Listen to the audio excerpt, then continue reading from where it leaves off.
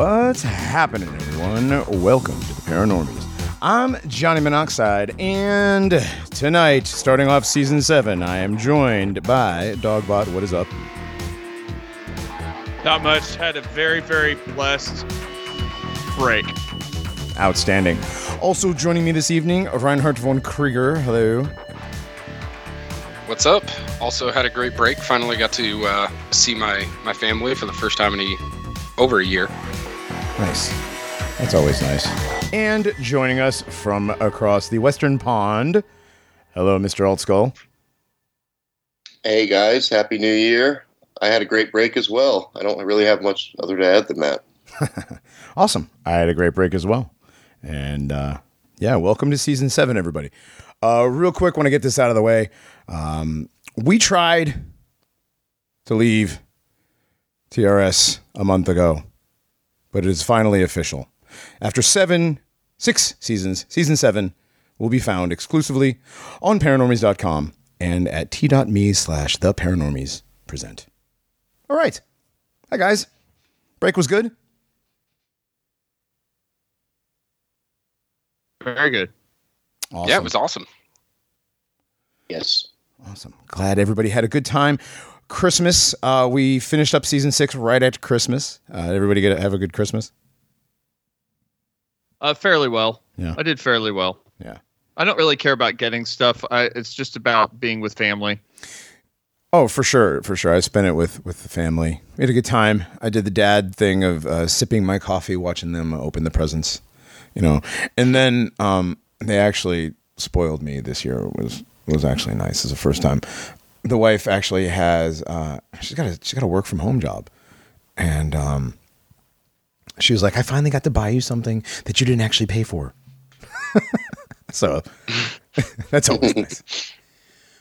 But New Year's was great. It is 2022. Good Lord. 2022. You know what that means, though, dude? It's like just 2022. Or is it? No, it means that 22 was 2,000 years ago, man.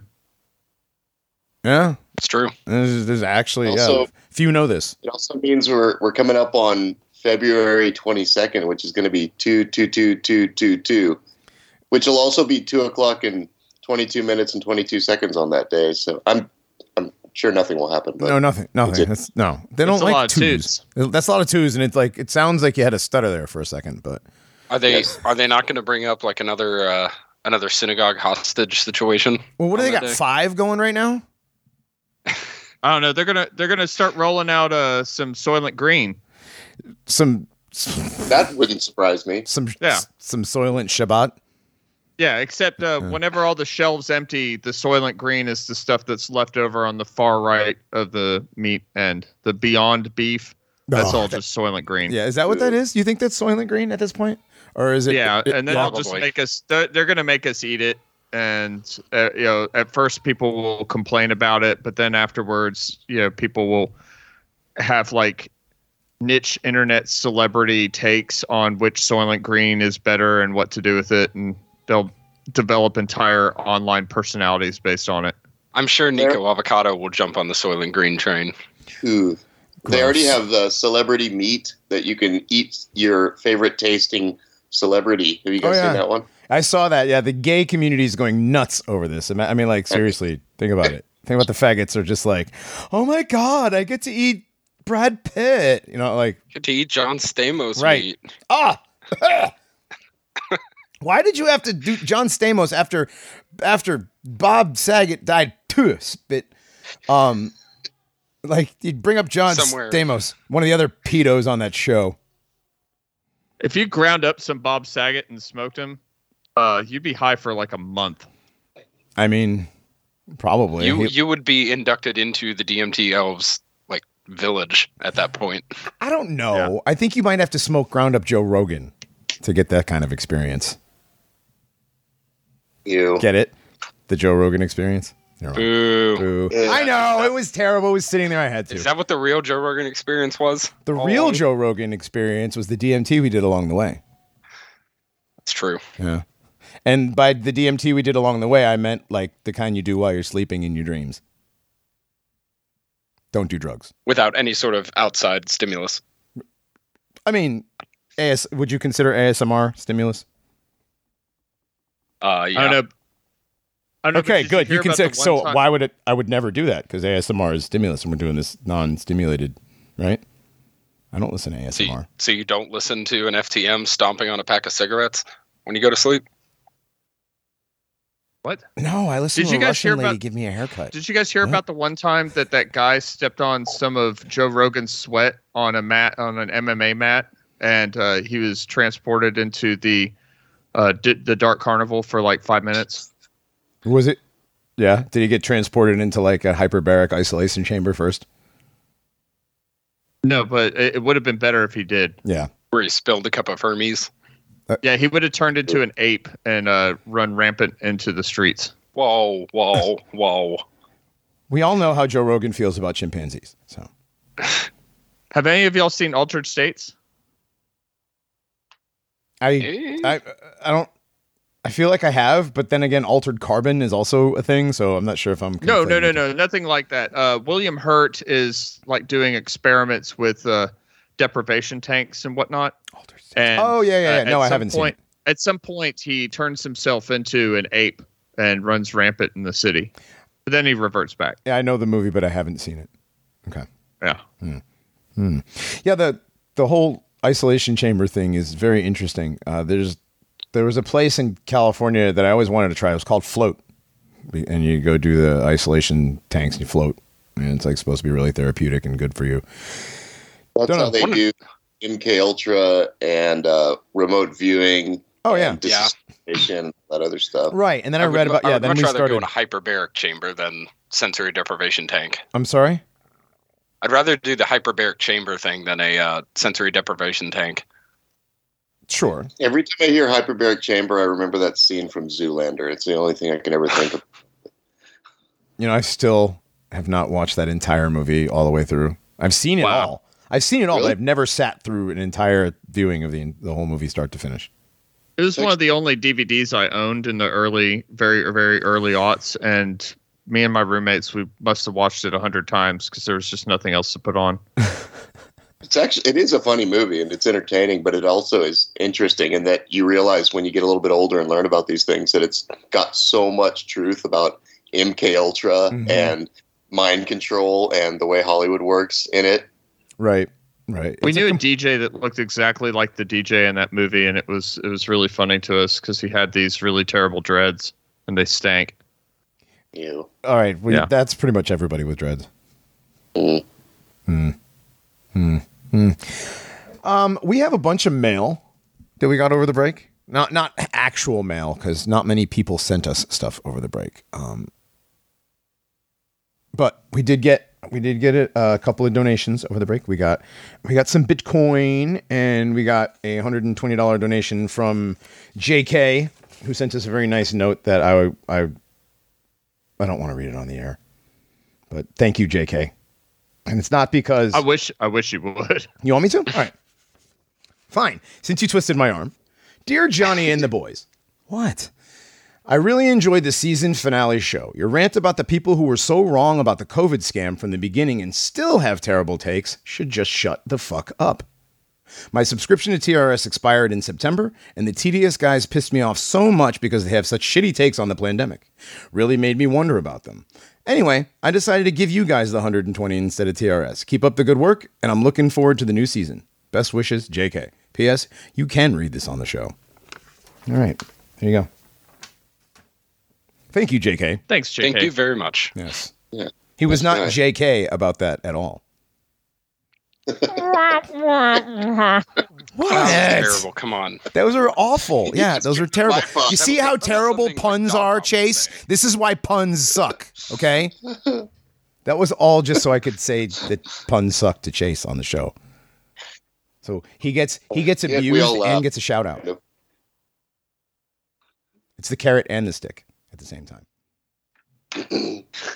I like to beat people with the carrot. Use the carrot as the stick. Like, you know. Just don't use the carrot the way Gavin McInnes would have. We were, you know what, dude? We could have gone like a whole 10 more minutes without talking about that. I could have gone my entire life without ever talking about that. Oh God. Gavin McGinnis, not that one specific situation. Right. Oh Lord, I'm sure. I don't think that was a carrot though. Stop. Lord. All right. Hey guys, Dogbot's back. Hi. Man, I didn't know what to do for like 2 weeks there, dude. Like the nights we do the Nationalist Enquirer, like the boy was like, "Dad, you got show tonight?" I'm like, "No, dude, we're on break." What? I know. It felt weird. I know. And I'd like to thank the world for not doing a whole bunch of crazy shit, so we had to come back. Yeah, that was what I was just gonna say. Is nobody tried to overthrow their own government through alphabet agencies and right. I mean, we did just get a volcano eruption this morning. So well, they waited till today. Shout out to the Glow Niggers for hanging out until we got back from break. Appreciate it. Thank you, Harp. Very cool. Yes. For once. Well, we definitely have some falsy flaggy looking stuff going on in my part of the continent-wide strip mall right now. Oh yeah, that's what I was saying. I mean, what are we up to? Are we up to 5 synagogues under some sort of hostage situation? One of them's being held hostage by a chick in a burqa, I was told. Wow. They're dipping into some old mid-Obama administration stuff. Yeah, they're like, bring back the Muzzy hate. Oh yeah. Well, do you remember when that couple shot up that entire workplace in like San Bernardino? San Bernardino. That was one of the big things. Happened. That was one of the big things in 2015. That was like, wait a second. That was total gay op and that was when Apple first gave permission to the police to actually jailbreak or to break into somebody's phone. Like Apple did it. Well, what was really weird was there was this band named the Eagles of Death Metal. Yes. And they were attacked by Muslims in France, right? Paris. They had, there was a concert blew up. They also had a song about San Bernardino. Whoa. I believe it was called San Bernardino, wasn't it? Yeah. Yeah. Yep. Well, it's like some little hipster twist on the name. Right. San Bernardino. But it's whatever. The song's about San Bernardino. Right. You know what's really interesting? You want to talk about synchronicities right after the thing that happened in what was the France one called? The Eagles of Death Metal. No, the event. Oh, the Truck of Peace. Bataclan concert. The Bataclan concert. Right after that, Gavin McInnes actually had the Eagles of Death Metal on, and he used to have the lead singer and I guess guitarist or somebody else on all the time for interviews. And they were there are interviews of them talking to him about the event after it happened, which I think would be really interesting to go back and watch now that we have the hindsight of what happens in these sorts of gay ops. In the Eagles of Death Metal documentary, this French reporter when they did a reunion, they went back and did a show there for the fans or whatever, right? And they were asking him about his position on firearms, and he was very, very pro Second Amendment. Yeah, he used to shoot guns all the time when he was interviewing Gavin. I remember that. Yep. Yeah. So I remember that. But did his opinion change after the? No, not at all. In fact, he wished he had one. Okay. He thought in fact, his opinion was if I had one, I could have saved more of my fans. Right. Yeah. From a bomb. Oh, it wasn't a bomb. They were being gunned down. Yeah, it was a shooting. Oh, I thought that one was a. Basically, none of the band members got shot. I thought that was a bomb. The bombs were for the soccer. The bombs were for the soccer event that was going on simultaneously in a different part of the city. Yeah. Okay. All right. Yeah. Well, see, that was 2015. There's been a lot of gay ops since then.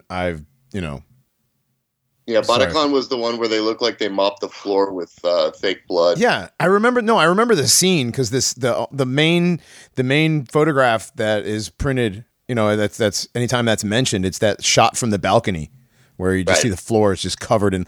It's not even painted. It's like somebody was mopping. It was just a shitty mop in blood, and it's not even. It's like somebody just dumped it around and moved it around with a mop. Mm-hmm. Yeah, exactly. That doesn't look like the way blood. Whatever. We're not going to get into that. Yeah, we have other content. We always have actual content. Well, we do have shit posting to get over with first. So that is true. What else is coming out of the break? We do have a bunch of email. that we will get to. We're not going to do it tonight. I mean, that's our first show back. We're not going to read the emails. Sorry for those who wrote emails. We will get to them. I promise. We'll do a whole email show. We'll do like that one show does, and do email shows only every now and then. Can I share something that a fan made for us? I mean, it's an audio podcast, but go ahead.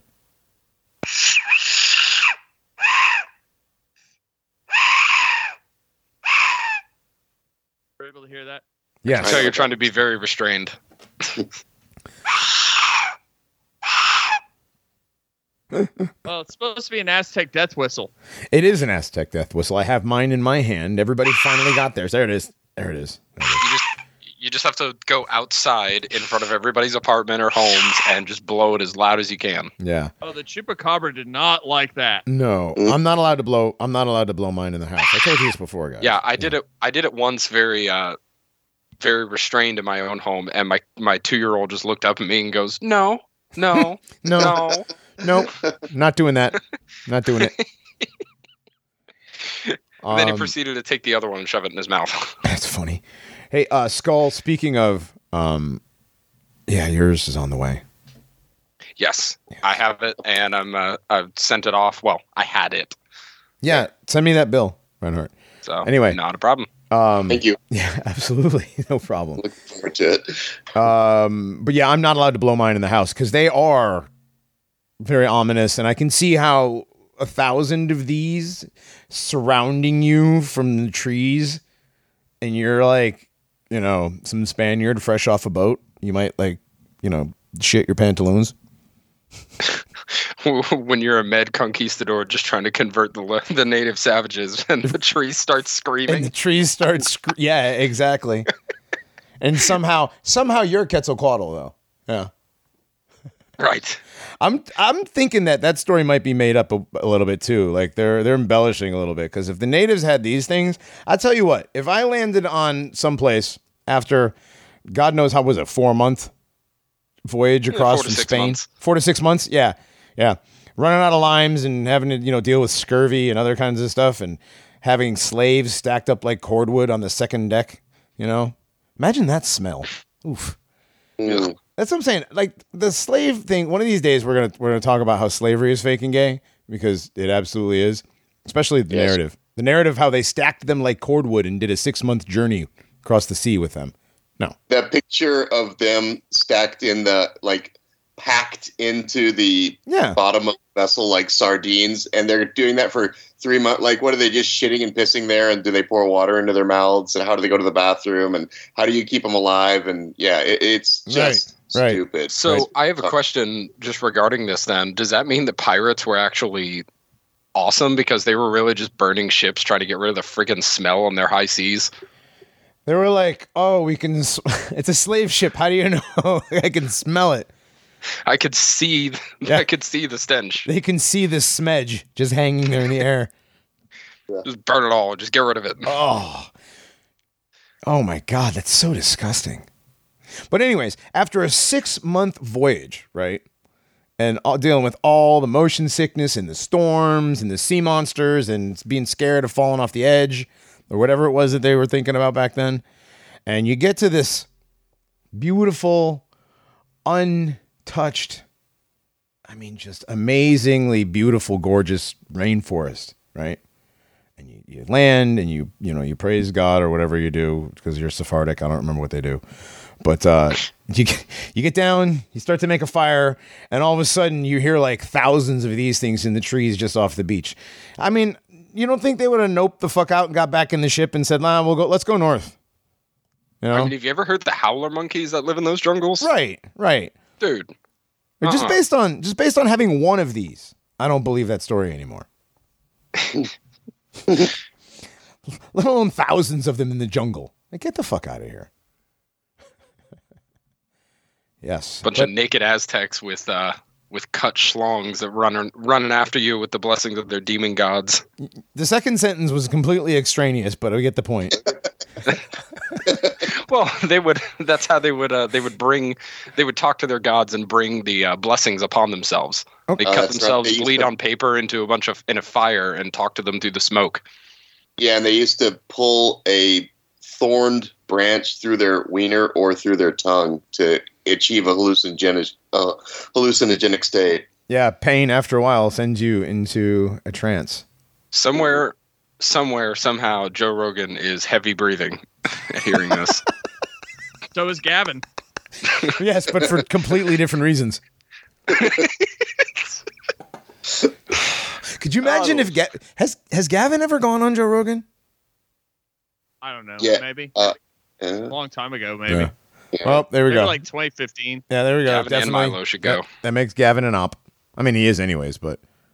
Well, yeah. Who's going on Rogan recently? Dr. Malone. Robert Malone. Went on Rogan. Dr. Yeah. Malone. Dr. Malone. Not an op whatsoever. No, you guys. He's totally our guy who's totally helping us by totally diming himself out, Mr. Inventor of the mRNA technology in general. Man. And he's releasing documents on Telegram. Well, psychosis formation or whatever. Yeah. As we used to call it. Google. You can't Google it. No, you know what it was called before was just mass hysteria. It's like, yeah, and then everybody adopts the word like it's some new thing, and they're so edgy in being able to say this thing, mass psychosis formation. It's like, yeah, it's just exactly what we've been witnessing for the last 2 years. Those are good Def Leppard albums. It's one of those new medical terms that you don't understand. When we're trying to be extremely specific about a certain medical terminology, that's why meme words aren't cool. Like Bants? Or like, look, dude, just because you don't get it doesn't make it wrong. Oh, Not it's you. just Bants, Johnny. Well, yeah, it's just Bants. Yep. It's not insults. No, it's an insult when you do it to somebody you don't like. When you do it to somebody you like, it's just Bants. Oh, Yeah, even though it sounds like a fucking insult? Even though if you played it for somebody else, you wouldn't know the difference. Right. So it's really just an insult. Man. Yeah. It's not. Right. It's just. Oh, you know what? Hey, remember, dude, we have to change the meme because, like, you know, the monoxide effect of Johnny is always right. I was wrong about something. Aw. It's all right. Man, if I could give you a hug right now, buddy. Aww. Oh no, it was no, dude. I don't want to hug. I'm laughing. It was we'll talk about it later. But it just came to me just now about the thing I was wrong about. No, I don't care. No, whatever, dude. No mea culpa required. No, absolutely no mea culpa required. I mean, as I've said about certain things, I could only be disappointed if my expectation levels were at a certain stage. Right. You know what I mean? Right. This is why people ask me all the time. It's like dealing with niggers at work, you know? It's like, Johnny, why do you get along with them so well? I was like, well, because I don't set any expectations for them. And, like, you know, when they do something cool, I'm like, all right. When they don't, I'm like, oh, that's what they're, you know, doesn't bother me. At least those niggers actually work. Right. Well, go to a job. Let's be honest. Go to a job. At least they know what it's like to break a sweat, you know, working for $1, you know? True. Maybe $1, but hey, they're going to earn it. This is the truth. However, yeah. But yeah, going to a job and actually working at the job are two different things. Especially on this kind of a project. I've never seen the last thing I did was government related. And did I already tell this joke about how I take back everything I said about Donald Rumsfeld and the 2.3 trillion he said he lost before 9/11? Because I've been on a legitimate government energy project, and there's a definite possibility they just lost all that money by accident, wasting it on redoing things 437 times. There's a very real possibility some Filipino in an admin office somewhere didn't carry a number, and all of a sudden, oops, $2.3 trillion. No. The amount of times that we would have to redo something, like an entire something, like 8 days, 9 days worth of labor, and redo it again, take it out, which is like 2 days, and then another 9-10 days to put it back in a different way. Like, I'm talking doing that like 5, 6, 7, 8, 9 times. Ugh. Repeatedly, and not just on one thing, but like on everything. And then the inspection process takes weeks, and it could take a month to inspect one set of gear or something. It's ridiculous the amount of money that the government just literally throws away It's just like completely wasted money. I've never seen anything like it in my life. So the government could have lost. Well, that's what they did. Okay, they threw it away and they didn't want to admit that they had to do something. Like 400 times. So they said they lost it. Would be a better excuse. We just don't know where it went. Sounds better than we spent it on redoing the same light switch 436 times. Did all that money go into funding Chinese research into MERS? No, none of it actually did. None of it did. A lot of it went into paying way too many laborers to sweep on a day. Like I'm talking like 12 people sweeping the same floor all day long. Sweepers, man, your brooms. No, not sweepers. I'm talking like laborers that work 10 hours a day and get paid like $25 an hour. Right. Yeah. But like for 10 hours a day sweeping the same floor. I've never seen such empty trash in my life. It's amazing. The job I'm on now is completely different, but government jobs, incredibly wasteful. I can see how the deficit is so high. I take back everything I ever said about financial stuff. Economics. Yeah, that's your economics section for that's for that's your economics section. I don't believe they're going to raise the debt ceiling. Yeah, right. And then I see how much money they waste on like just throwing tools away. Oh, you're dude, the deficit. Right. Well, I mean, dude, when I was in the Navy, I witnessed shops on a ship, like the hull technicians and the what were they? The plumber guys. I forgot what they were called. Those were hull techs and somebody else. Anyways, just dumping a whole workshop's worth of fucking tools and the top and bottom like red Craftsman rolling tool chests, just roll them off the side into the fucking Pacific Ocean, because if we don't throw them away, we don't get the money to get the new ones when we get back into port. Yep. Yeah. Yep. And then they look at you, they go, oh, whatever, we're just creating artificial reefs. And, a little bit of me was like the fag, like, hippie that used to go to fish concerts was like, no, man, that's not cool, man. And now the me that knows like the earth is a hollowed out, like mine is like, meh, throw your car batteries in the ocean. Safe and legal. Right. It is safe and legal. And they want to go back there because they're made of salt water anyways. They want to go back to where they're from. It's true. Yeah. See, if PETA were actually real, they would be doing it. Right. But instead, PETA's not. What does PETA have to do with car batteries? Returning them to their rightful habitats and recharging electric eels. All right, yes. You're talking about the one that does they stop people from hunting whales. Oh, that's Greenpeace. That's Greenpeace. Yeah, Greenpeace. Yeah, you'd think they would be more about throwing the car batteries into the ocean. I mean, but no. There's many such cases. All right, we know this. Yeah, we do. There's not enough people throwing their car batteries into the ocean. Is all I'm saying. I thought we were about to start talking about China throwing car batteries into the ocean, but then, we're not. We don't have to do the xenophilia stuff that other shows seem to do. Yeah, who cares about China? China is asshole. China is asshole. That was one of my favorite. Donald Trump, no trust China. China is asshole. First time I saw that, I watched it like 30 times. Oh, easily. I sat at the kitchen table and just sipped my coffee and laughed for like an hour. You're just jealous because they get to do the kind of fascism you wish you could do in this country. I mean, the kind of fascism where 98% of the people live in abject poverty and are actually afraid for their lives, and the other 2% live in abject wealth. Well, it's the kind of fascism where people join the Navy, the People's Republic Navy, just so that they can jump off the freaking boat. Right.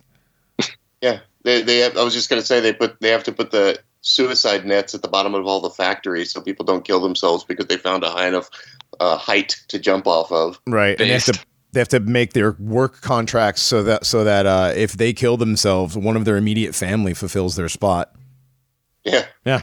It's literally indentured servitude. Literally generational indentured servitude. And this is the government that gets awards from the UN on a regular basis that George Bush helped set up. Senior, a long time ago, back when he was the UN ambassador to China, back when Mao and his Jewish buddies were setting up the communist regime, But don't worry, no Jews have ever been in China. They also have the best COVID quarantine suits. Mm-hmm. Oh, dude, those things are Those things are classic. Like, I mean, they are straight out of a Tom Clancy video game. They're great. it's like a cross between a Tom Clancy video game and a Godzilla movie. I like the one the little kids wear when they go to their quarantine camps. All right. Oh, that's just pulled straight out of like anime. They're all getting on the school bus in their little Among Us suits, and they're going to the quarantine camp because they tested yellow or something. Right. That's hilarious. I mean, they're going to test yellow every time, right? Got him. Yes. That was good. No. But guys, the Jews in China. And Disney. Well, hold on. The Jews in China and Disney, that's in Japan. There's not a Disney China yet. There's Beijing. Shanghai. There's Disney Shanghai. Beijing, That's Shanghai. right. There's Disney Shanghai. Yes, there is. Yeah. And Hong Kong? Is there Hong Kong too?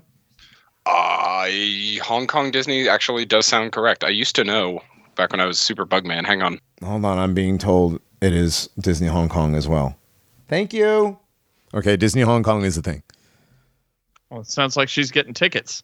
Yes, Hong Kong Disneyland, there's Shanghai, obviously there's Japan. I remember years and years ago lamenting that those three got like all the best technology for their rides because they always get the best like what's the word, holographic stuff, like the Project Bluebeam tier. Yeah, all their simulations are like legit. Oh, like that one at the tower. Right. Well, the one in Shenzhen. Japan, dude, the one in Japan has the totally not a Tartarian building and totally built by white engineers building. You know. I gotta go there sometime. I've literally never been in 20 years here. Yeah. But I've seen the castle from the train, but that's it. That's not a castle, man. That was just built by the Disney Corporation. Yeah. Disney just build stuff like that everywhere they have places. They build a castle. Look, man, it's about the magic. Okay, it's about the magic of fairy tales. And they're just trying to bring it to the world. Right, a sense of childlike wonder. Yeah, and progress. They changed it from. They call it Imagineering now. They combine engineering and imagination. That's one of the worst smush words I've heard in a long time. They've called it that for decades. Very long time. But that's what they call their employees, Imagineers. Oh, God. And cast members, because it's all a show. Right. Oh, yes, employees are cast members. I'm sorry. They're not actually. Right. Everything's a show. None of it is real. It's all think about, like, if you worked at a place called the Happiest Place on Earth, would you really be very happy working there? Probably not. You'd actually be surprised. I've spoken to people that work there, and unless they are on a heavy dose of SSRIs or they're completely acting, most of them are very happy to work there. Really? Yes. You work as a bugman, that is your dream, is to work at the Disney parks. Doesn't matter if you're in the kitchen or not. Yeah, there was a waitress. We were sitting outside the last time I went, and one of the parades was going by, and one of the waitresses stopped working and turned and watched, and like a little kid was just like staring with the huge eyes and the mouth agape, like, you know what I mean? And after I was like, you really like working here, huh? And she's like, I love working at this particular spot because I get to see this parade every day, this many times. I mean, yeah. They really love working there, dude. They're brainwashed completely. That's weird. Mm-hmm. Liking parades is weird. Liking parades is weird, but it is. Also, those parades. I never thought about it before, but it is really weird. What, liking parades? Those parades, I have it on good authority from people that I work with. They are filled to the brim. Like basically, all those parade guys and girls, they all have orgies. Essentially, they are all degenerate swinger. Oh, yeah. Faggots. Yeah, Deb, absolutely, yes. I've heard this many times. The people that work there are some of the worst. It's like a combination of the NSA and the CIA. Oh, wait, it might be. So it's like the Disney version of a gay pride parade? It's the same picture. But they literally have those. But it's the same picture. It's the same picture. HR wants you to tell the difference between these two pictures. God. Wow. Yeah, but that's what it is. Gay pride parade, Disney parade. There's really no difference anymore. They have like a whole gay thing. They really, like Disney does. Yeah, well, so they have tubes that are set up all over the park that pump out smells and stuff like that. I wouldn't be surprised if they're, pumping out pheromones and HRT and like things that you touch like make you gayer. Like the receipts have like 10 times the extra BPAs. amounts. Well, you don't have to. There's no receipts anymore because everything's biometric. We are skipping way ahead. By the way, guys, welcome to the episode. We're going to talk about Disney. Yeah, if you haven't noticed so far. Well, we were shit posting and we went right past the 33-minute mark. What's our shit posting? It's supposed to 38. be 38. 38. Okay. We still have a minute and 40 seconds. So we're so here's the thing. Literally they could be pumping HRT through because just about every single male that is there looks like a soy jack. All the soy jack memes, all the soy jack just mouth agape faces, that is every single male that is there. Except for the ones that are trannies. There are trans women. Dude, we went, I don't remember how long ago it was, but open, like, ugly trannies were not, like, a major thing everywhere yet. But at Disney they were. And there was this one that was, like, 6'5", and was a girl named, like, Brittany. Ugh. Yeah. Oh, that's gross. Yeah. Really disgusting. Hi, Brittany. Yeah, and it was doing the whole. It hadn't. Well, I guess the surgery. Remember we did that. We played that audio of that one tranny that went from a dude's voice to a chick's voice in like 3 treatments. This person had not discovered that yet because it was still like, "Hi, my name's Brittany." Had like that really whispery tranny voice. It's really gross. I was explaining to somebody.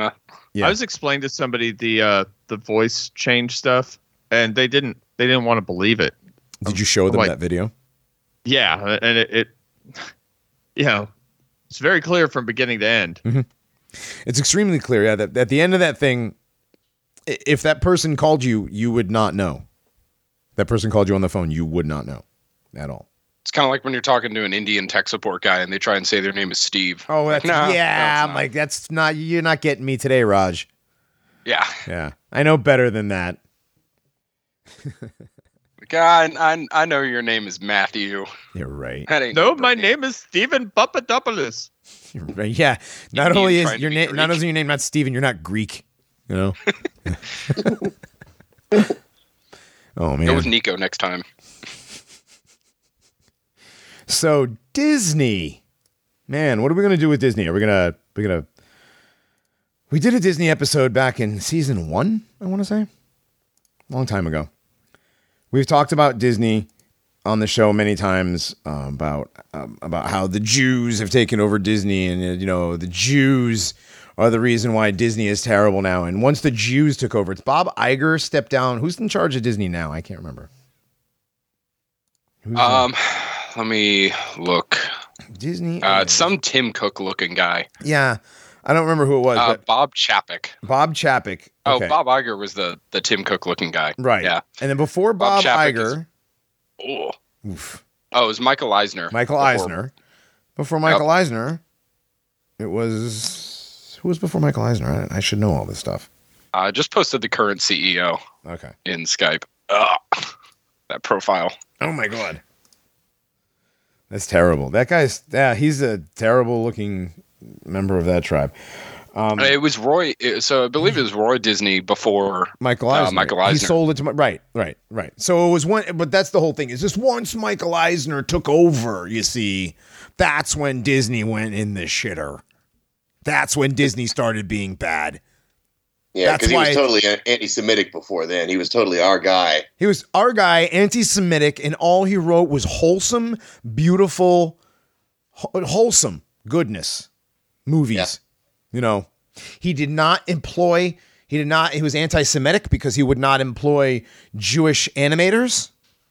He was definitely our guy. He was okay with the Sherman Brothers, though. And stop. Yeah, wait. I'm not done. I'm not done praising the man yet, okay? And under duress, by force, he went unwillingly, source me, to the United States government to make propaganda for the war machine that was World War II, and he did it because they made him. Dude, they twisted his arm and threatened to shave off his mustache. They threatened to cut him down from 70 cigarettes a day to 20. They were going to put him on a roller coaster that ran him straight into an oven if he didn't do it. So anyways, let's talk about this. Let's talk about the man. Probably the greatest man in the history of America, I would say, to a lot of people. Right? Walt Disney. Abraham Lincoln? Damn it. No, Walter Elias Disney, man. Born December 5th, 1901. Right? He was basically, he pioneered, with him and the Warner Brothers, pioneered American animation industry. So yeah, Walt Disney, man. We're going to talk about Walt Disney and some other stuff that has to do with Disney. He has the record. Did you guys know this? He has the record for the most Academy Awards earned by an individual. Yeah. 22 Oscars, dude. 22. Ridiculous.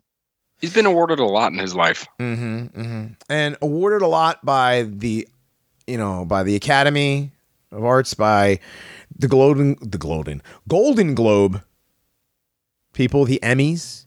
He's got his films are right up there in the National Film Registry, the Library of Congress. He is an American icon. I mean, when you think of America, you eventually get to Disney. You go America, as apple pie, baseball, Disney, right? And what is it now? It's like fucking fat people, tacos, Disney, right? We went from Song of the South to Frozen. I've got Song of the South on vinyl. It was expensive. My wife still has the VHS from when she was a kid, actually. I'm very angry that they're turning Song of the South into the Princess and the Frog ride. Oh, I thought you were about to say they were going to remake it, and I'm like, what, with white people? No, they're not going to remake it. That's never coming back. That's done. Like, how could you make it any more black? You By couldn't. doing Princess and the Frog. I mean, right. By making there aren't it the any Princess and the Frog. redheads in there to replace with some weird mulatto tranny. So No, they could make it blacker by making it like ghetto. Oh, okay. As opposed to I do declare, bro, bear. It's a new Song of the South, but it's the Sacklers driving through with an ice cream truck full of OxyContin through some holler. Right. Right. Don't forget, right next to the Dollar General. The $1.25 General. It's the $1.25. It's gonna have to be the $1.25 General soon. You have to change their name. Anyways, Walt Disney. Okay. Walt Disney was born where's his parents' names? Dude, did you ever see the pictures of his mom and dad? Yeah. His mom looks like a man. Yeah, Flora Disney and Elias. Yeah. Yeah, she looks like what was the Roosevelt the Roosevelt wasn't the wife, but it was the daughter. Lady Bird. Oh no, that was Johnson. One of those. Oh, all the first ladies are all men. Oh yeah, Lady Bird. Which by the way, interesting thing here.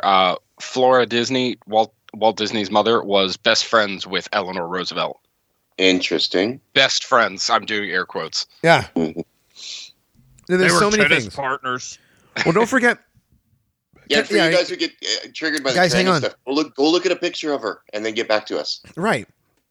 Not just that, but by the way, she was best friends with Eleanor Roosevelt, and yet Walt Disney's father was like a part-time farmer, occasional dentist, had a hardware shop for like a week. Like the guy couldn't keep a job, was like the oddest businessman ever, and yet somehow his wife was best friends with Eleanor Roosevelt. Yep, and he was incredibly abusive as well. Oh, would take the Disney kids, Roy and Walt, out to the woodshed daily for their beatings. Like, that was not a joke. They get off school, get home, get a beating, go straight to bed. Well, they go deliver all these newspapers. Well, that was in the morning, and then go to bed. Yeah. Oh, they do the newspapers at night? Okay. Yeah, the night edition. Ah, that's right. The evening edition after the beatings, and they probably were beaten to sleep. And we're probably beaten awake in the morning. Beaten awake, go drop off the morning edition, go to school, come home, get beaten, drop off the evening edition, get beaten, eat dinner, go to bed. Beaten all the way through dinner. There's a Monty Python sketch like that. Oh, you only got beaten at nighttime? You were Loki? Like,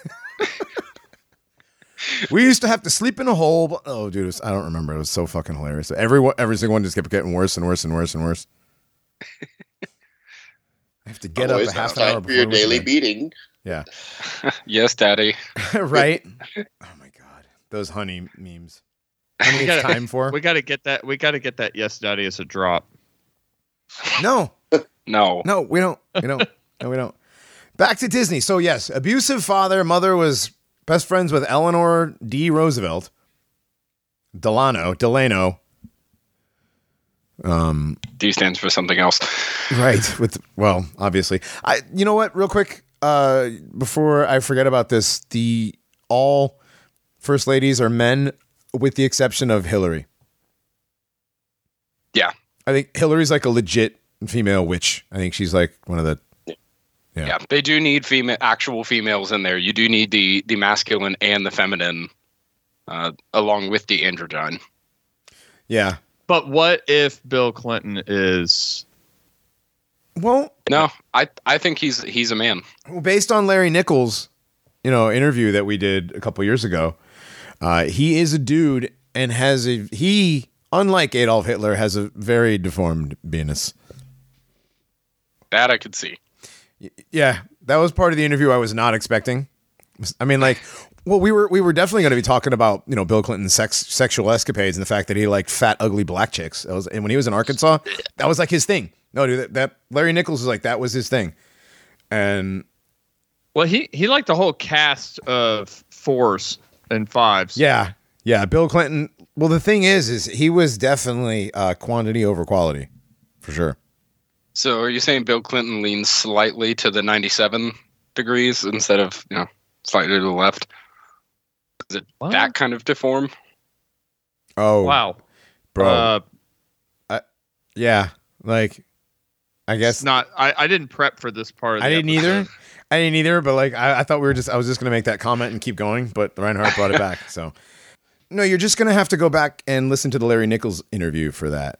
And all right, yeah, dude, the guy was on oxygen. And I swear to God, he was like halfway hypoxic through the second hour. He started talking about that stuff, and I'm like, "What the fuck is he talking about? Why are we talking about Bill Clinton's? Why are we talking about Bill Clinton's dick? We want to talk about how many people he killed and the cocaine, Well, while we're on Bill Clinton, this is actually a perfect kind of segue. His youth back in Arkansas, he was perfectly groomed. Actually, he was a member of Skull and Bones, and he was, according to Springmeier and others, was placed with Hillary Clinton. They were kind of paired up, having the male and female together. But he started from a young age, the group called the Order of Demolay. Yes, the Order of Demolay, which, funnily enough, our friend here, Walt Disney, was a member of the founding chapter of the Order of Demolay, which was named for Jacques Demolay, the last official known leader of the Knights Templar. Yeah, in 1920 he joined. He was 19 years old, and this Demolay Society, and they admit this. This is not conspiracy, anything. This is a literal grooming farm for the adult Freemason mystery school. Well, for the Scottish Rite as well. This isn't for your regular Blue Lodge grooming. Right. Yeah. This is specifically Scottish Rite, and you have to have a Scottish Rite adult Mason. I don't know if they have to be 33rd degree or not, but you have to have one that is in charge, basically, of the chapter. Yeah, he's like the scout leader. Yeah, basically. These are the Boy Scouts. Yeah, well, yeah. And the ages of the group was from 12 to 21. So, I mean, in case that wasn't clear, it's for kids to be grouped into further later adults who will be initiated into the mysteries. Right. And these are all, Bill Clinton, Walt Disney. I mean, there have to be other very famous Demolay members. We know there are. Wasn't, Was Cosby DeMolay? Bill Cosby? It was the Mickey Mouse Club before the Mickey Mouse Club existed. Right. And then and he invented the Mickey Mouse Club later on. He invented multiple clubs. Oh man, don't start. We'll get to that here soon, but a few famous DeMolay Society members. Oh, funny enough, this connects to later. Neil Armstrong. Oh wow! Of course. We're going to a whole new world. Fantastic. Walter Cronkite. Yep, Walt Disney. Oh, Walter Cronkite? Walter Cronkite. The most trusted newsman in all of America? No, Dogbot. In all of ever. In all of ever? Ever. Also, Burl Ives. Burl Ives? Conservatives used to say when Walter Cronkite didn't like the Vietnam War anymore, America didn't want to go be in Vietnam anymore. Jesus Christ. Dude, whatever Walter Cronkite said was law, because he ended every show with, "That's the way it is." And that's the way it was. That's it. Walter Cronkite said, "That's the way it is." That's the way it is. Also, John Wayne, the Duke himself. Marion Davis? What the fuck's his last name? Did I say it right? Yeah, I think so. Oh man, people get really mad. People get really mad when you remind him that his name was Marion. But wouldn't you change it? I saw some photos on Twitter of him walking with a strange Q angle that I'm sure people would get very, very angry about as well. Oh, yeah, I know. I've done that already. I've already looked, and I'm like, that's very suspect. What about Burt Reynolds? All of them. When we Tom say Selleck. all of them, we do really mean all of them at the A level. And if you start questioning it and you look at him walking like that, try walking like that if you're male. I have. Every it's time I impossible. think about, dude, why the fuck is Leonardo DiCaprio walking like that? And I try doing it and I crush my nuts. Yeah. Yeah. It's impossible. It's impossible to do without smushing your boys. Yeah. Yep. Mhm.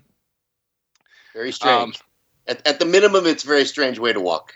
It really is. And like almost John Cleese Ministry of Silly Walks funny.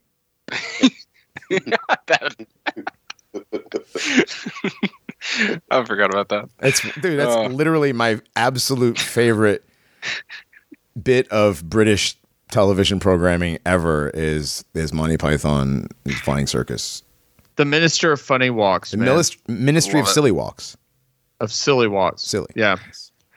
I couldn't even recall 5 Monty Python sketches the other day. Oh man. And I watched it like a dozen times when I was younger.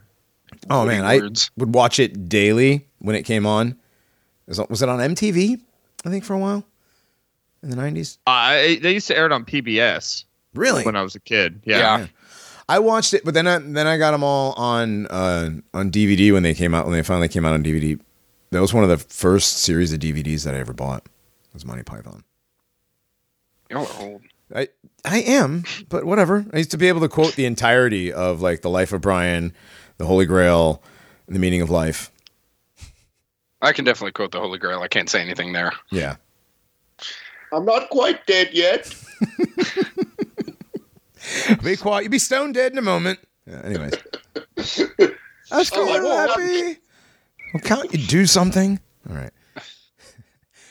I say that actually, dude, there's so many lines from those movies that I use at like in my regular life that people just assume are just me, but they're stolen from an 80s British movie. The way it should be. Absolutely. That's right. All right, let's get back to Walt Disney. So the Demolay Society. Now I'm wondering how many of the guys in Monty Python were in Demolay, or was that just an American thing? It's probably There are definitely Brits that are either in it or there is a British version, but there are a lot. I'm looking through some famous ones here. Fred McMurray, famous actor. Lots of Republican Fred McMurray was My Three Sons, right? Yeah, I think so. It was like one of those original. He was like dads. He was one of the original sitcom dads in America. One of America's first dads on TV. Danny White from the Cowboys. Okay. Larry D. Wilcox. James Wright, who was the 1976 Majority Leader. John Cameron Swayze. Of course, John Steinbeck. John Steinbeck, really? Nope. Pete Rose. Of course. Makes sense. General John B. McConnell. Bob Mathias, Fred McMurray, Richard King, Henry Scoop Jackson. No idea. Burl Ives. That's still I'm like, what? Oh, and apparently his family comes from Freemasons on one side, Order of the Eastern Star on the other. Nice. Burl Ives? Yeah. Of course. So Disney's in some interesting company there. Yeah, from the time he was 19. He was born in 1901, he joined in 1920. Right. And later on, only a few years later, he was actually awarded their highest honor. It was like their Legion of Honor or whatever, which is akin to a 33rd degree for award. Them. Yeah, he was like awarded their highest degree, and then of course, that was his end of his career with the Masons. He never did anything else.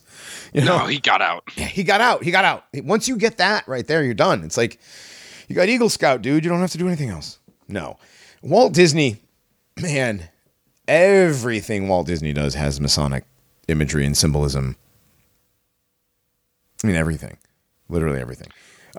After he got out of there, he started doing like cartoons, comics, right, in Kansas City. Yeah, he started the was it the Laugh-O-Gram studio out of Missouri. And basically during this time, before like he created Mickey Mouse and the Disney Company, is his poverty and like rags to riches story, essentially.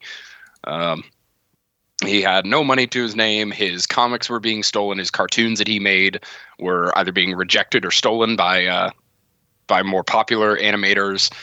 And finally, he created Mickey Mouse. I think at the end of the 20s. I think it was 1928, 1929. Yeah. See, the thing is if you're... I can't believe this story. The hard luck, story about him having all of his stuff stolen, and that's, it's intellectual property there going. No, but I don't believe that after being basically a 33rd degree Demolay Mason. Here's the thing. Like Bill Clinton, I had this pulled up on the Demolay Society website. Can I read this? Just a couple sentences from Bill Clinton on his time in the Demolay? Sure. Yeah, it says for 69 years. 69, wow, nice. The Order of Demolay has prepared young men to become better citizens and leaders of our country. My Demolay experience gave me the confidence to develop my skills as a speaker, team member, and leader, and then to realize and accomplish my dreams. I will always be thankful for the guidance given to me by my friends in Demolay. Always holds a special place in my heart. So they don't just leave their men out on doorstep when they come back from being late to the First World War. He arrived after the armistice was signed.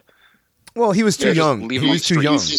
You just mentioned that all these people that are in the Demolay Society, and that's just the introduction into the Masonic order, the elite kind of group that runs everything. Do you think they're going to really let their people get robbed from or abused or whatever? I mean, they're like the mafia basically, except bigger. Right. Well, yeah, they actually have the mafia that work for them. Right.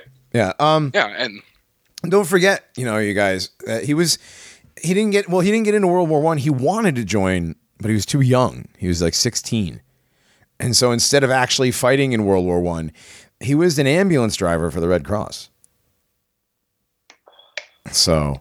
Yes, that same Red Cross. Yeah, same Red Cross. Was it John Kerry? That was like a Vietnam, didn't really have like a real job in Vietnam. I believe so. It was like something really safe, like photographer. I don't remember, but he I think he was in a Red Cross truck, buddy. Who? John Kerry?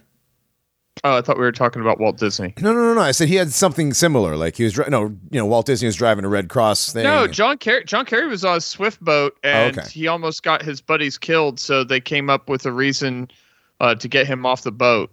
Oh, okay, They never said mind. that he got injured in battle just to get him off the boat because they were afraid he was going to get them killed.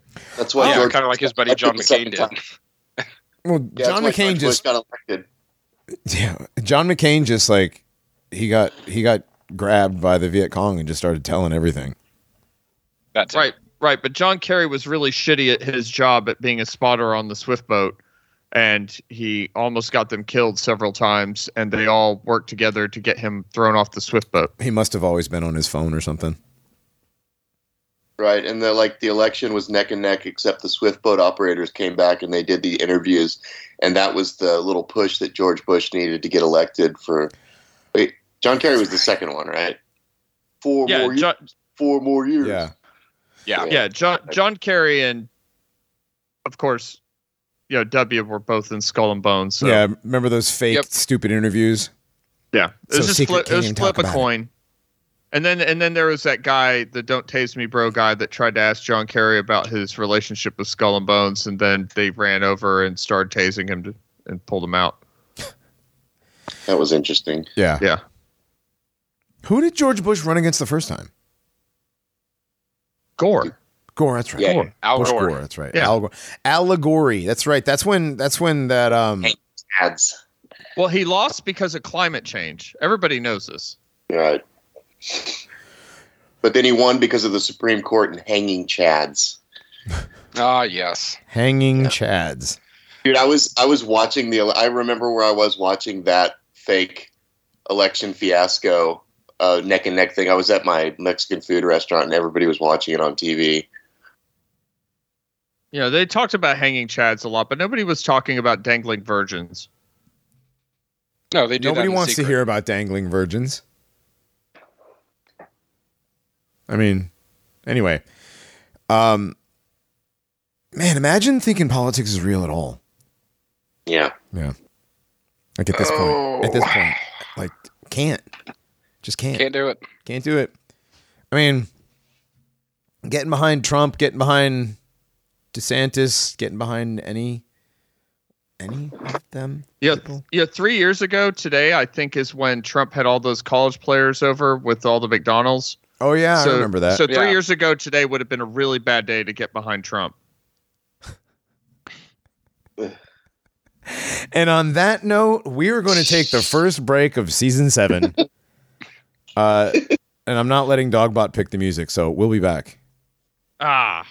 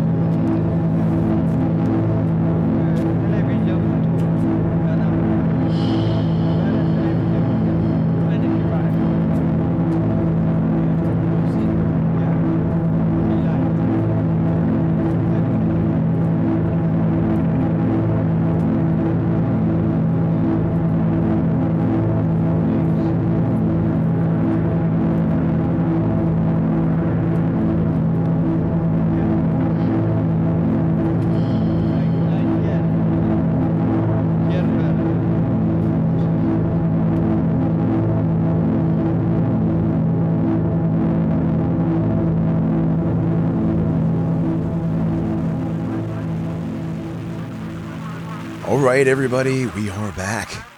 This is episode 1 of season 7 of the Paranormies. I'm still Johnny Monoxide with Skull, Reinhardt, and Dogbot.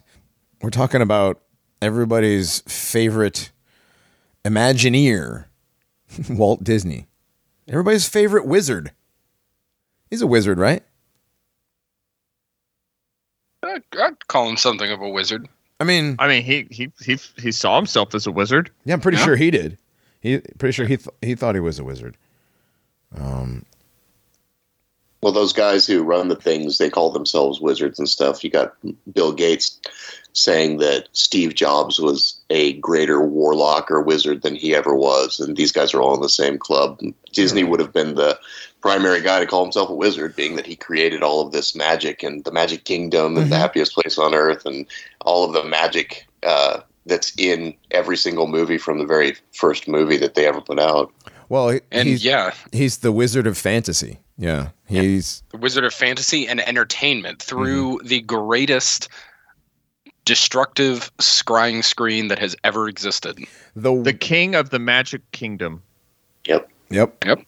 Why? He said, why be a governor? Hold on, I have the quote right here. Why be a governor or a congressman when you...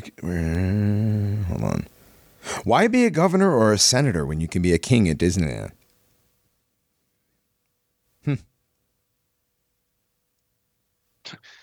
To quote one of our prep videos, the Magic Kingdom or God's Kingdom. Right. I mean, he said things like, Disney said stuff like, I think of a child's mind as a blank book. During the first years of his life, much will be written on the pages. The quality of that writing will affect his life profoundly. And what is Disney targeted at? Kids. Always children. Mm-hmm. Our greatest national resource is the minds of our children. That could be read two ways. Right. Minds of the blood. Right. Well, no, it's our greatest natural resource because, they're all so smart in their minds. There's, that's the next generation of minds to come up. Right. But also it's a natural resource. And what do you do with resources? You exploit them. Yes.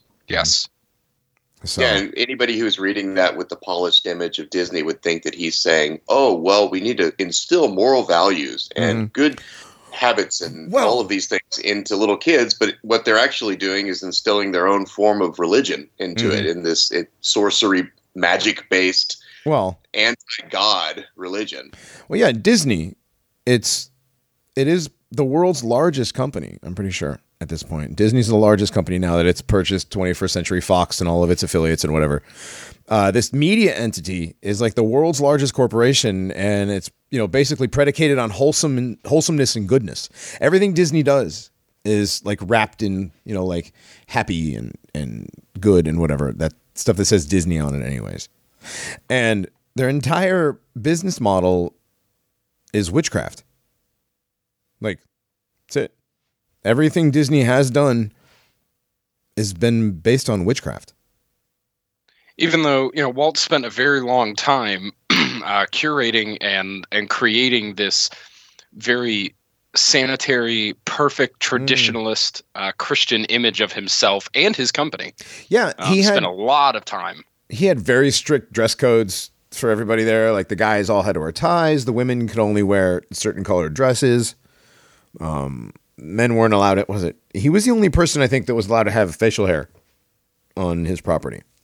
Yeah, nobody else was allowed to have even a mustache, even though he obviously had one. Right. He's famous for that mustache. Nobody was allowed to drink at the studios, which I guess during that time, was a movie studio in the 40s, 50s, 60s was a big deal. Sit down and have a glass of whiskey. Well, that's what they taught us in Mad Men anyways. Right. Even though, again, except for him, right. Disney never did anything, never ever. He didn't smoke, he didn't drink, he wasn't abusive, he wasn't into the occult, any of this stuff. He was just a nice man. Just a very nice man. He had his own press guy who made sure of that. Yeah, Joe Reddy. He was an Irishman, a chain-smoking Irishman, who I guess was an alumnus of Notre Dame. Oh. Very big supporter of their football team. Also, it's funny enough, he was a publicity agent for Shirley Temple before that. Yeah. Child stars. What that creature went through. No, Shirley Temple, her parents pulled her, supposedly the parents pulled her from Hollywood before anybody actually got to her. And that was like why she disappeared from Hollywood. Maybe. That's like I don't know. I've never really looked into Shirley Temple. But that's always the story I got because she only did a couple movies as a little kid and that was it. And then are you sure? Because late night on cable, they used to try to sell these box sets of Shirley Temple movies. Oh, I remember that. It seems like there was six more movies. than one. It looked like there was more than one. There was a few movies. There was only like 5 or 6, but that's it. There are a couple of guys dancing in blackface, and I was like, "Whoa!" Yeah. Whoa! I remember that. Based. Well, then they had. I mean, the guys in blackface are probably Jewish. Probably. Most likely. That's the only way they can get away with it, I think. In Little Orphan Annie, they actually had a black dude, right? Wasn't there a black guy? Or is that, did they make? No, they made Daddy Warbucks black in the new one. That's right. Yeah, yes. It was Telly Savalas was the original Daddy Warbucks. I believe. That's the new one was Jamie Foxx. Yeah. Was it? Yeah. Really? Jamie Foxx? They made Little Orphan Annie black too, dude. Yeah, they did. Yeah. I think they had two. They had one where she was white, and then there was Jamie Foxx, and then they had an even newer one where she's black and the guy's black. Right. The new one. I thought she was black and Jamie Foxx was in it, but maybe that's the new one, but there was one before where it was a white Annie and a black Daddy Warbucks. Yeah. I don't know. But the new one, they made it like they made Annie black and Daddy Warbucks black, and like no black person went to see it. Literally 0 black people went to see it. Like black people didn't even know the movie came out. Well, it didn't have Tyler Perry in it, so. Do black people actually go to Tyler Perry movies, or is that a meme? It's really just black moms that are trying to be white so they can stay in their neighborhood. Huh. Little Welfare Anisha. I should have named it that. Jesus. I mean, that's kind of the story, isn't it? it is really pretty much. It is. That's when the Jay-Z song came from, right? Tomorrow, my EBT card re-ups tomorrow. That is terrible, Dogbot. What? That's terrible. It was just bad. That was just bad. No, I mean, while funny, it was just terrible. All right, so Disney wasn't the clean-cut, wonderful guy that we all know and love, right? He was very much into the occult. He was very much into witchcraft. And I mean, like, based on every movie that he was involved with, it's heavily influenced by magic, whether it's in Disney splits it off into good magic and bad magic though. So that makes it okay, right? It's good magic and bad magic. The good fairy godmother, and of course the evil witch. There's always the evil witch. Sometimes they make a deal with the evil one, a Faustian bargain. Other times they're just victims of it, like what's her name, Sleeping Beauty. Right. But there's always the dichotomy, always the dark and the light, which in and of itself is a Kabbalistic ideal. The original Red Team, Blue Team was the good fairy and the bad fairy, or the bad witch. Mm-hmm. Right. Now, before any of this even came about, Disney was working with the United States government, right? Like, when was the first? What was the first Disney movie? The first Disney movie was Snow White. Alice in Wonderland. The first feature. First feature was Alice in Wonderland, wasn't it? No, it was Snow White. Okay, Snow White. And what was Alice in Wonderland? That was the first one that was on television. Then it was the first of something. I don't remember off the top of my head. What are you thinking of? Because it was he made a deal with ABC, and that was when he did Mickey Mouse Club and the Wonderful World of Disney, excuse me, and he signed with, I don't remember how many episodes for both of those, and he did the Alice in Wonderland movie, and so I don't remember what year that was. Alice in Wonderland was 1951. Okay, 51. And it was Snow also White one of the first Disney movies to come out on VHS. Okay. What was Snow White? The date on Snow White? Snow White was, I want to say 1930s, but hang on.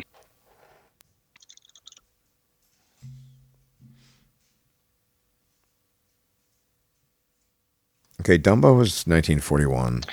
Yeah, 1937. 1937. Pinocchio was 38. Okay, so what the hell was it? Why am I remembering something with Alice in Wonderland would have been quite a bit after those.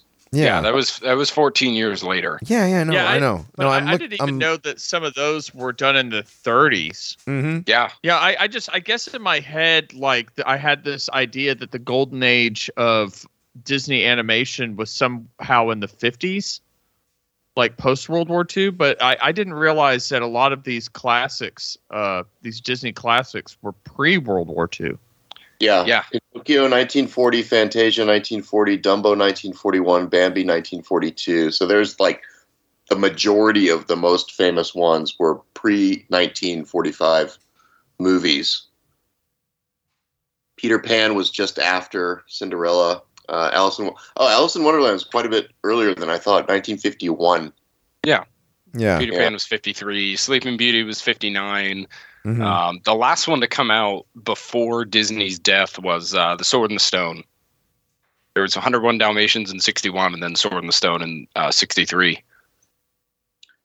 Yeah, wow. Yeah, wow. Sleeping Beauty is 1959. Yeah. Well, I'm trying to look up why I was looking. Why did I say that about Alice in Wonderland? There was something special about Alice in Wonderland, and I don't remember what it is. Anyway, doesn't matter. So There's a lot of special things about Alice in Wonderland, but right. All right. I always liked the March Hare. It's the 13th release of Disney's animated features, if that's interesting, Yeah, there is that. Mm-hmm.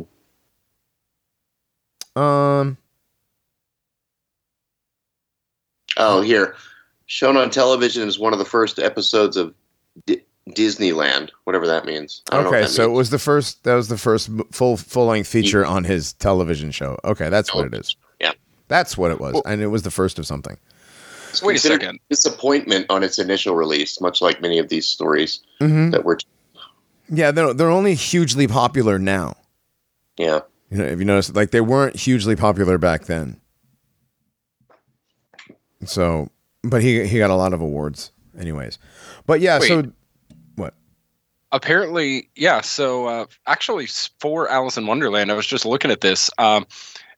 Disney hired Aldous Huxley to write the script. Jesus Christ, really? Yeah. Huh. Really? Walt Disney hired Aldous Brave New World Huxley to write the script for Alice in Wonderland.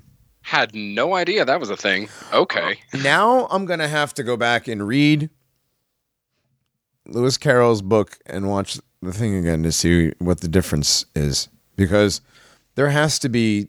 Huxley had to have put things in the script for the movie that weren't in the book. Yeah, I have read the book, watched the movie, and the movie is definitely different than the book, much like every other Disney adaptation of something that adds a bunch of other stuff that wasn't in the book to begin with, interestingly enough. Well, all Disney adaptations of books are like that. That's what makes them a Disney adaptation. They add that Disney aspect to it, the Disney magic they add, right? Isn't it weird how when they add Disney magic, what? No, go ahead. Oh, when they add Disney magic, it's always something really super creepy or bad. Or just really gay, like being a suffragette. Or somehow in turn of the century England. Right, somehow. Right. In turn of, yes. Mary Poppins. Yeah, all of a sudden. She's just a really nice woman who floats in on an umbrella, just like everybody else. Mm-hmm. Like everybody else's nanny, right? It's like Helen Keller. She was very concerned about women's voting rights. Right. She cared a lot about women's voting rights and Jewish pogroms in Russia in the 20s. Yes, and making sure you take your polio vaccine. Don't forget, spoonful of sugar was made to sell kids on the polio vaccine. Yeah. Where's that? You take it with a spoonful of sugar. It makes the medicine go down. And you need the umbrella to walk afterwards. Or float. When did the polio vaccine first come out? That was... Oh, Lord. When did this come out? Attenuated vaccine. That movie though. There's so many things in there that are. Oh, there's so much. Yeah. It's terrible. The Disney adaptations of things. If you really liked the book, you won't like the movie. Okay, polio vaccine was the 50s. Yeah, so around the same time as Mary Poppins. Huh. Disney being used as propaganda to push medical agendas? What? Mm-hmm. 1964, of course, is Mary Poppins. And yeah, the first breakthrough polio vaccines were in the mid to late 50s. Makes sense. Also, just have to get this out there. P.O. Travers, the woman who wrote Mary Poppins, absolutely hated the adaptation and all the changes. And she herself was also an esoteric lesbian. What? Until her death. What's the difference between a regular lesbian and an esoteric lesbian? I don't know. She was more on the witch side of things than the Wiccan. Yeah. Oh, so it's just like a Wiccan lesbian, whatever that means. Basically. Right. She's a Wiccan lesbian who lived in a very, very nice townhouse in London. So she was from Boston? What? London. You said like Wicked. Wiccan. Wiccan. Oh, I thought you were saying Wicked like how they say it in Boston all the time. She drove a Wicked Subaru. No, dog. She wasn't actually a Wiccan specifically, but she throughout her life. I understand what you're trying to say, Reinhardt, and I don't know what these two people are doing. Yeah. I don't know, but yeah, even she hated it, and she wondered why Disney put so many changes in. Well, there you go, agendas. Yep. Yeah, there are other movies we noted when we were doing the show notes that Disney changed. The one that was the most interesting to me was not really one of these big famous movies, but I do remember watching it a lot of times when I was a kid. There was this remake of The Wizard of Oz called Return to Oz. Oh my God. It had like a different kind of version of Dorothy and different characters instead of the Scarecrow and the Tin Man and them. One of the guys was this big pumpkin head guy that looks like something out of a horror movie. Yeah, that was really freaky. Yeah. Just that part in and of itself. That was bad. Yeah, just looking at the guy, he's creepy in and of itself. And so it turns out, and I need to rewatch this movie to really see how deep it is, but in the movie, they subject the protagonist character to MK Ultra electroshock mind erasing therapy, and then she enters a dissociative state, and I think that's how the movie begins. Jesus. Yeah. What a way to Disney always does the trauma release psychological process with their scripting, where the protagonist will get into a situation where it'll almost die or some battle happen, and then then something good happens, and then something, you know what I mean? How Disney does that. There'll be a death. Right. There's a whole genre of young girls being transported to alternate dimensions and treated very poorly and put through all kinds of life and death trauma at the behest typically of some kind of king who is watching them or lording over them. At the end of Return of Oz, there was a Ice King that was threatening to keep her. Oh, that's right. That was threatening to keep her there. Well, to me, there's always child stealing. Go ahead. I said, there's always child stealing or kidnapping kids. Yeah. And to me, it kind of evokes images of, and I hate that I've ever seen these images, some of the artwork that was, from the Podestas. A lot of the red shoe, tortured children stuff. That's just kind of what came up in my mind when we're talking about this, because we are talking about literal trauma-based mind control that's dumbed down for the screen. that's given to you little by little by little every frame as your kids watch this. Yep. I mean, Yeah, we skipped. Pinocchio had the boy version of it with the Pleasure Island, where you can read into it. Like, I read one article where it's the Masonic journey, blah, blah, blah, blah, blah, blah. But when you look at what Pleasure Island is, it's like they're stealing boy children to take to some place called Pleasure Island, and they're grooming them by giving them beer and cigarettes and treating them like quote unquote adults. It's really sick shit. And that was the second movie that Disney ever made that was placed right there in your face. Yeah. And the story itself, Pinocchio, wasn't exactly, the greatest to begin with, because he was there's a lot of other symbolism in just the original story, but Disney, in the Disney adaptation, that part's added. Pleasure Island. It was never in the original story at all. But there is the whole disobedience and all the other Masonic stuff. Without Pleasure Island, that is the more Masonic interpretation of that tale, because that's I don't think that part has anything to do with that. That's just Disney adding its little touch there. Disney magic, Imagineering for you. Imagineering. And originally, before they chose the name Pleasure Island, they previously were going to call it Bogeyland. And I guess one of the managers on the film, one of the film crew managers, said they were trying to find a name for a place where, quote, kids could do things they weren't allowed to do elsewhere. Pleasure Island. So we've actually skipped. There's more. I mean, there's more movies. There's Chitty. Why can't I speak already? Chitty Chitty Bang Bang. And you have The Child Stealer, literally called The Child Stealer. And wait, is that what it was called? Child Catcher. Child Catcher. I'm sorry. Yeah, Child Catcher. The Child Catcher. My bad. Same thing. Yeah, Child Catcher. No. Yeah, who would stalk around and say, smells like children. Right. That's so bad. And in one hand, he's got a butterfly net. And in the other hand, he's got what would be considered an abortionist's hook. Jesus. Mm-hmm. And he goes around and he catches children. He's got like a big hook nose. I mean, they at least make him look really Jewy. That is the one thing Disney does do, is make the bad guys look Jewy. Well, it just means he's based, right? Right, he's based, dude. Can we just go home now? He's totally anti-Semitic, dude. He kicked out the.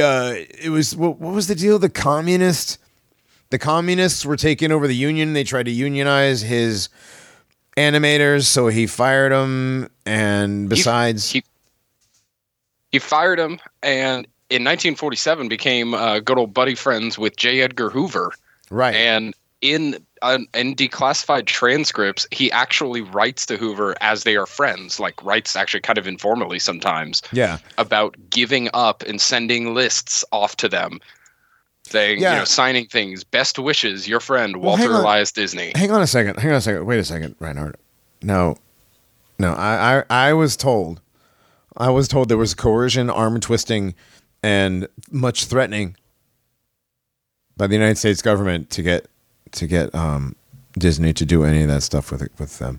You're telling me that that's a lie, and that he gave up communists and other people. But he's given up commies, though, based, right?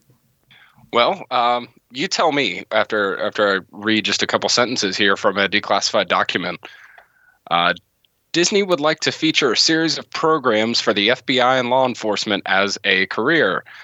He has no specific outline in mind. He presented this thought to SAC, I'm guessing that's like Special Agent something Malone, an attempt to secure the Bureau's initial reaction, and if favorable views could be drawn up, or specific ideas for presentation and clearance. So he's approaching the FBI for propaganda purposes. So he's approaching the FBI with like a deal. I'll make movies about propagandizing your career, as to kids. And man, here's another one. So Disney, hold on. So you're telling me Disney wasn't based, or wait, isn't this based? This isn't based. I'm confused. Do you consider illegal surveillance by the FBI based as they visit your Magic Kingdom? As people visit your Magic Kingdom? Whoa, wait a second. Now, Magic he was Kingdom, anti-Semitic, so it's based. right? He was anti-Semitic. He didn't hire Jewish animators, because Therefore, him working with Feds was based. Right. Therefore, working with the Feds was totally based. Oh, okay. Right. Okay. Right. But here, I think one of Disney's other things about the Jewish animator thing was like the Warner Brothers exist. They make cartoons. Go work for them. He hired non-Jewish animators, but he hired, like you were talking about earlier, the Sherman Brothers.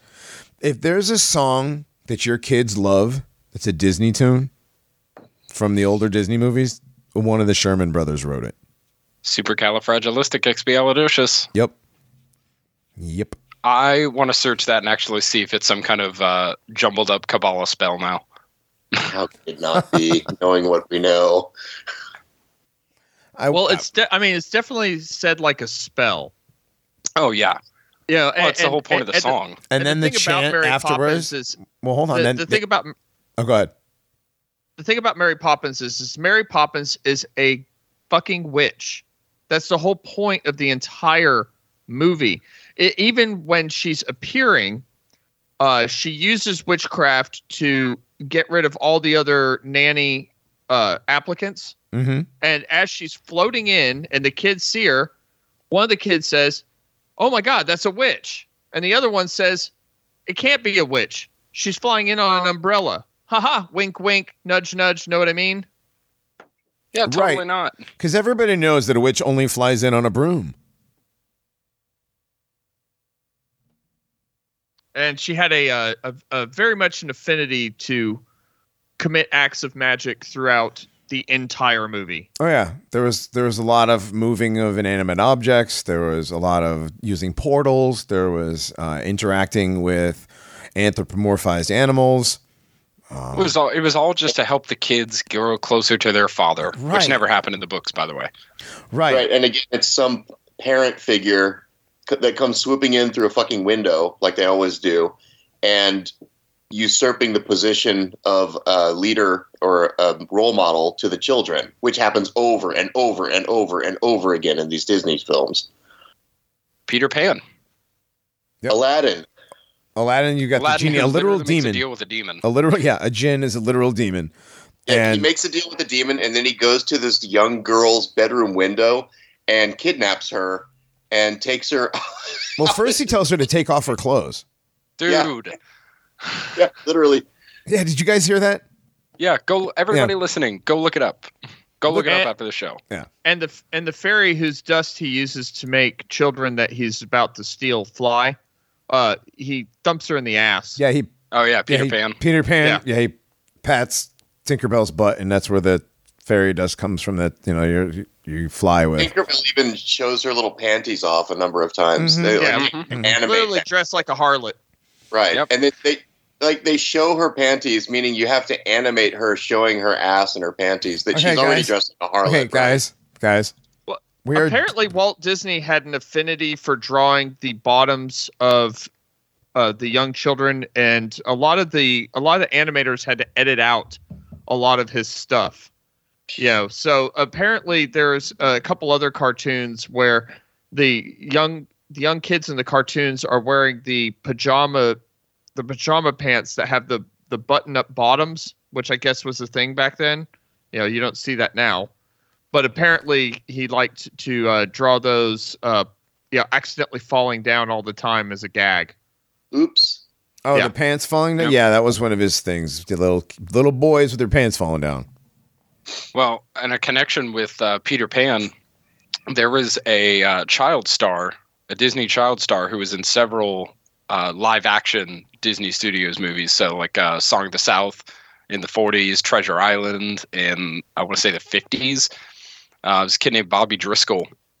And eventually he actually took on the role of Peter Pan at Walt Disney shows, I believe at Disneyland. And there were rumors flying for years that Walt had a specific affinity for this boy. Yeah, and by the time he was 17, he was a heroin addict. And I believe he died at like 30 or 31. Just from ridiculous drug use, but he was definitely a victim of some kind of trauma-based programming. Oh, absolutely. Yeah, But he and Walt spent so much time together. It's really creepy, actually. One of the first of many of these kids who was groomed and then had their life turned into an absolute wreck after they became an adult. Oh, with Disney, they're famous for it. I mean, like the ones that are the modern ones now, you've got Miley Cyrus, you've got Britney Spears, Christina Aguilera, Gomez, Demi Lovato. Gomez, right, Demi Lovato, yeah, the newer ones, yeah. Ariana Grande. But going back, right. Christian Bale, even. Not Christian. Yeah, Christian Bale. Yeah. Was there's some men too, well, allegedly. Yeah, Gosling and Timberlake. Yeah, we didn't get to talk about it on Nationalist Enquirer, but Demi Lovato was recently put out an article about how she sings songs to help ghosts return to peace or something like that. So retarded. Because of racism. Hey, We'll do Nationalist Enquirer next week. Let's do that next week. We'll talk about Demi Lovato and ghosts. Oh, I have to miss it. So we're way into like episode 2 of this series. Now, we got to finish talking about Walt Disney, the man, the person, the greatest man in all of media history, right? I mean, he's made the most wholesome of movies, the most goodness on film ever, right? Yeah, there's not another film company that that does that much, like family values, media, right? Everything about Disney is all good family values, right? I mean, unless you consider like everybody's mom dying or just not being there. Yeah, I've noticed how I was just thinking about when you're talking about the trauma-based thing, like even the cartoons themselves often have some sort of trauma-inducing story if you're a little kid, like the Bambi story at the very beginning. The mom dies. She's shot by the hunter. Like one of the very first cartoons that many kids would be introduced to. One of the very first, like, because there weren't that many shows back then, and animation was a big deal. Where you went to a theater, it's on this big screen. You probably haven't seen too many animated movies in your life, so when you're watching it and you're a little kid back then, it's going to be a new experience, and it's going to be like a different form of reality that you're entering. You're not just completely surrounded by screens like kids are today. And one of the first and most momentous images that you're assaulted with is this lovely mother and child relationship, and then the mother is just killed, and then the child is crying, and then isn't there a forest fire after that? Like all the animals are like running out of the forest, fleeing. I mean, it's just horrifying. But then he becomes king of the way Bambi's birth was designed was intentionally to make it seem like Jesus was being born. Yeah, because his father was king of the forest. Much in the same vein as the Lion King. The Lion King was in the same vein as Bambi. Right. The son of is a Christ story. Dude's literally up in the sky. Mm-hmm. Holding him up in the sky. Right. Oh, I was talking about Mufasa's spirit up in the sky. But also that too. Yeah. Birth of Simba. They're holding him before everybody to see. Right. But see, what happens is before that, Simba falls on the ground, and then before he sees his father, the dust becomes the word sex. Before that, yeah. Right. Then he sees his father. Many such cases. Many such cases. Yeah, in that one movie alone. Okay, that's for the next episode. Yeah. So Disney himself, a Demolay, an Order of Demolay graduate, a most likely 33rd degree Mason, a good friend of J. Edgar Hoover, who was a well-known crossdresser. He was really good friends. Now, dude, great friends with former National Socialist scientist Werner von Braun, everybody's favorite Nazi. Aside from Uncle Adolf, obviously. But, obviously. But no, wait a second. Werner von Braun took us to the moon, so wouldn't he actually be cooler than Hitler? But if he didn't, but for real though. But did Hitler do what the people we don't like said he did? No. I don't know. Like you've said many times, Dogbot. Which hoax is more important? Well, denying the Holocaust is denying white achievement. It is. Mm-hmm. It is. That is true. You saying they couldn't get that done back then?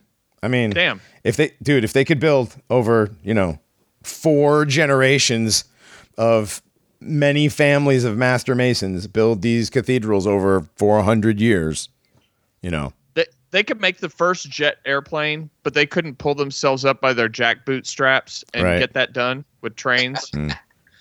Nope. I mean, clearly they didn't. Dude, clearly they didn't because they're still Jews, but Disney clearly didn't go hard enough with his propaganda. Otherwise, they could have done it. Well, they didn't twist his arm. I want to know. You know what? I want to know. Honestly, speaking of the Disney propaganda that he was totally forced to do, was where he had Donald Duck as a member of the Allied and like the Germans. I was like, that had to be confusing for some kids. Like seeing Donald Duck Sig Heiling and then seeing Donald Duck like attacking Germans. Very confusing. Yeah. Especially since that Three Caballeros where Donald Duck was trying to make out with all the Latinas. Oof. Yeah, Donald Duck was quite lecherous. Yeah. Mm-hmm. Mestizo-futurism. And he also didn't wear pants. Right. Also true. Also, at least Mickey wears pants. Right. And so did Goofy. But for some reason, Donald Duck is pantsless. Right. He's a pantsless sailor. Pantsless sailor. Sailor outfit. Very gay sailor outfit. All right. Also, why is the world's most beloved animal a rabies carrying little burrowing nasty little thing that gets into the back of your pantry and pisses in your fucking food that it ate a hole in? Wait, is rabies real now? I mean, it's parasites. It's parasites, but okay. Yeah. Oh, I thought Parasites that cause absolute madness and frenzy. Right. It's not a virus, though, right? Yeah, no. All right. But you know what I'm saying? Like that's why is that the most beloved animal? Made beloved by a company whose entire business model is witchcraft.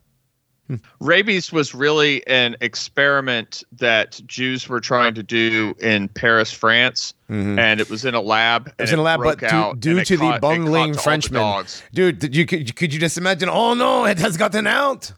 Yeah, and so that's why they have to do rabies vaccines forever. Because Jews you had afraid of rabies. What was the problem was you had two different I can't do this. 2 different rabies vaccines, right? Well, you had 4 different rabies vaccines. You had 4 different rabies vaccines, right? Yeah. And well, the thing is, but the best part about that is you had the inventor of the vaccine, right? Right. Right. He went on Giuseppe Rogan's show.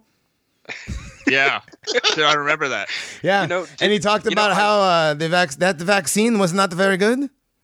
All right. I found years ago on a historical memorabilia website, the cigarette cards they used to put out that you collect. They actually made those for each of the vaccine manufacturers. So whichever one you got, you could collect those when you got your pack of cigarettes on the way out. Oh my God. It's like collecting vaccine cards. Yeah, exactly. Well, back then, yeah. Same thing. Got them all. But so Disney was friends with Werner von Braun, who, with the help of Disney and the Wonderful World of Disney, or whatever show it was, he produced 3 feature-length films that helped promote the new company that Disney and Jet Propulsion Laboratories were putting together. The company would become the National, Aerospace? Aeronautics and Space Administration. Yeah. Yep. That's right. National Aeronautics and Space Administration. That's right. I always say it wrong. Satan minus the T. Yeah, there's people out there that have heard that, and it's like, wow, that's really cool, but then they do it as a joke because other people don't really stop to think about it, and when people hear it, they're like, oh, that's one of those dumb things, isn't it? But then you think about it. But is it really one of those dumb things? Is it dumb? Like, why does it, I said, oh, you're just finding patterns. What's that called? And a dilemma or something? The fucking thing where you... Well, especially when you know that Jet Propulsion Laboratories, Jack Parsons, was a Thelemite and did actual magical spells on the rocket launch pads and was like jerking off onto the launch pad doing sex magic. I mean, the whole story of NASA is just as rife with the same kind of occultism and witchcraft as the story of Disney. Right. Well, and it's rife with all the same alphabet glow niggers. Wow. Amazing, right? Yeah. Incredible. Strangely like enough. Alan Dulles. Strangely enough. Yeah, that Dulles brother, Alan Dulles was a really good friend of Walt Disney's. Well, I was just reading a skull earlier. Walt Disney's biographer, Leonard Mosley, wrote the Dulles brothers biography and the DuPonts. No way. Yes. How? No way. Walt Disney's biography was written by the same guy that wrote the DuPont's biography and the Dulles brothers biography. That is such a weird coincidence. I wonder if Walt Disney ever got help from the CIA to do anything ever. Well, interestingly enough, when he was working on Tomorrowland with Werner von Braun, actually, he again offered his services to the FBI. Or the CIA. You're reading it wrong, Reinhardt. It states you're reading it wrong. That the FBI came in and clearly strong-armed him into forcing him into doing this stuff for the government. That's true. Man. They must have faked this one part where it says Disney volunteered that the FBI is foremost in the fields of law enforcement, intelligence, and surveillance. Man.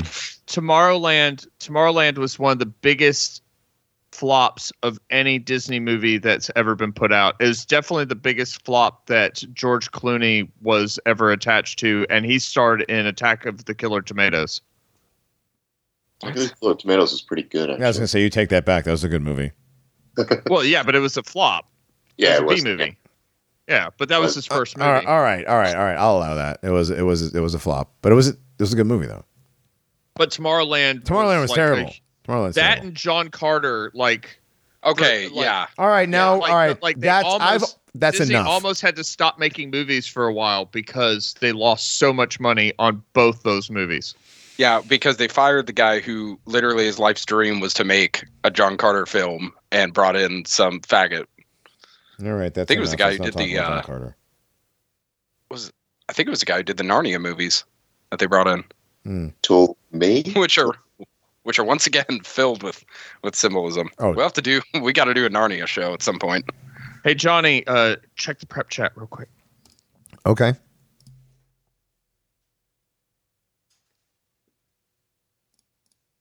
Can I read the little thing about that's Lenny cute. Riefenstahl since there's a pause? Yes. Oh, yes. Disney, this is from Walt Disney's Wikipedia, but it's just make of it what you will.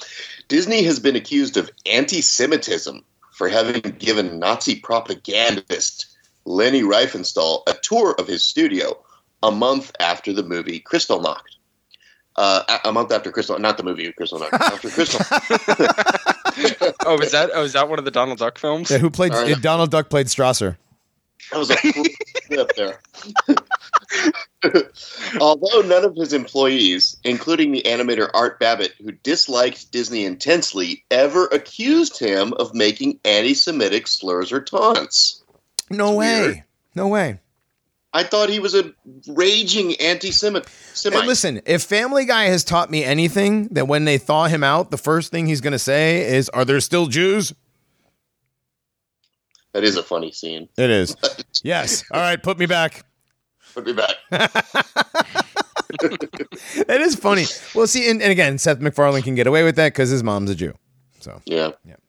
oh man, yeah, Disney wasn't really anti-Semitic because he has the Sherman Brothers who made every song that you love from 101 Dalmatians to Aristocats to Supercalifragilisticexpialidocious to every single one of those classic Disney movie theme songs. I'm trying to think of one that they didn't do.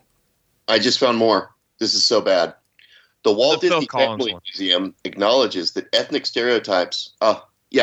common to films of the 1930s were included in some early cartoons. However, Disney donated regularly to Jewish charities. He was named 1955 Man of the Year by the B'nai B'rith chapter in Beverly Hills, and his studio employed a number of Jews, some of whom were in influential positions. Oh, interesting. So he wasn't a raging anti-Semite, and that's absolute bullshit. And the worship of Disney is unwarranted.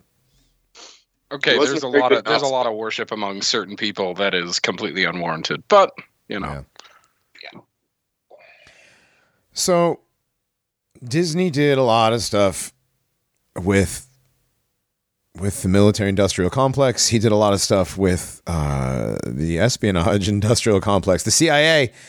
I mean, the CIA helped him basically steal the middle part of Florida. Yeah. They helped. It was Bill Donovan. He was once the head of what would become the CIA. He helped create all those shell corporations through his law firm. Right. He created all kinds of fake corporations to buy up all kinds of property, and then all of a sudden the people realized, wait a minute, those are Disney companies, so they wanted more money for their property, and the CIA even went so far as to help Disney create fake cities like Lake Buena Vista, which is like 110% owned by Disney, owned and controlled by Disney, with its own magistrate and its own laws and its own police force and its own fire department and its own everything. Its own World Intelligence Agency. Yes, the Disney World Intelligence. Holy shit, dude! The Disney. Okay. It's the Walt Disney Company's Global Intelligence and Threat Analysis Department. Yes, Global Intelligence and Threat Analysis Department. Good Lord, global, because Disney has every offices. Amusement park needs one of those. Well, because there's global amusement parks, and they need to be networked so that at any time, It's a Small World is linked up. So, you never know when there's going to be a terrorist attack on a roller coaster. So right. Somebody's going to hold up the Hall of Presidents. Oh, the Hall of something. Yeah, and then they show you. There's one thing about the It's a Small World ride. Did you notice that in that ride, you're not going around a globe? It's just no, flat. you were not. You're going around a flat plane. Yeah, you're just going around a flat plane. Just saying. Disney in general, Disney's logo in general, it's the star going over the castle is the firmament, the dome over the thing, and the castle poking through the dome is supposed to be the Tower of Babel.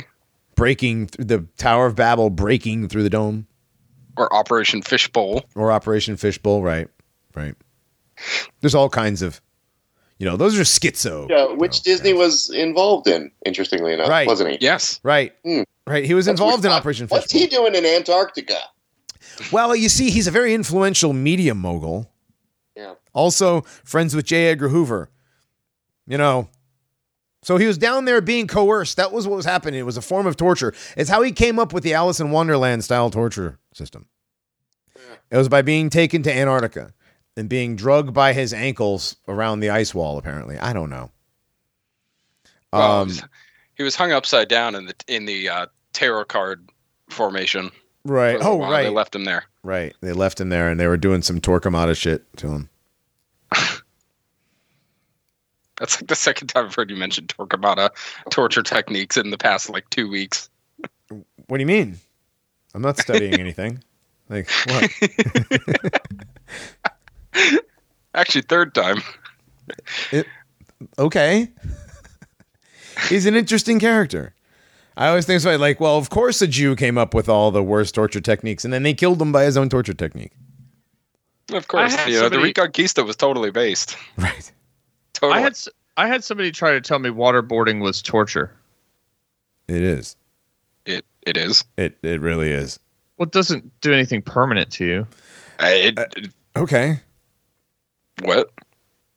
I mean, it's not technically torture. It's not like bamboo under the fingernails. Sure, right? Sure, your fingernails grow back. Yeah, I get it, but it's torture. It's well, no, bamboo under the fingernails is torture. I'm talking about waterboarding is also torture. So if you guys had to choose, would you choose death by fire or death by drowning? Oh man, This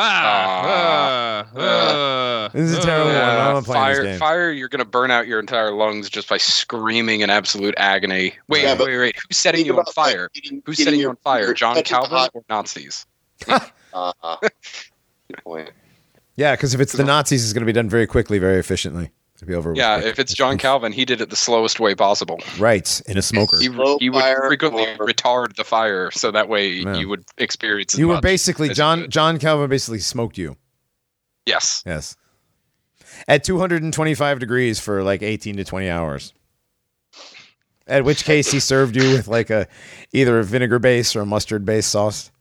Brothers, let's take communion with hard liquor, and then we're going to smoke a Cervitas later. A literal rump roast. All right. Good Lord. So Disney wasn't exactly the based, cool, all-American guy, father of, Mickey Mouse, founder of the Magic Kingdom, happiest place on earth. Speaking of one father thing, I really wanted to bring this up. What's that? Did you guys ever hear about Walt Disney's adopted daughter, Sharon? Oh, yes. Yeah, for like the first few years, they said that his wife had her. Right. And didn't. Yeah. They got Sharon to be a playmate for the other daughter. Right. And Walt was unrealistically obsessed with Sharon and used to follow her around when she sleepwalked. Used to, well into her early teens, would bathe and dress her. And they went on different trips together for months at a time by themselves. Retreats, like in Alaska and stuff like that. Interesting. In the mountains. Yeah.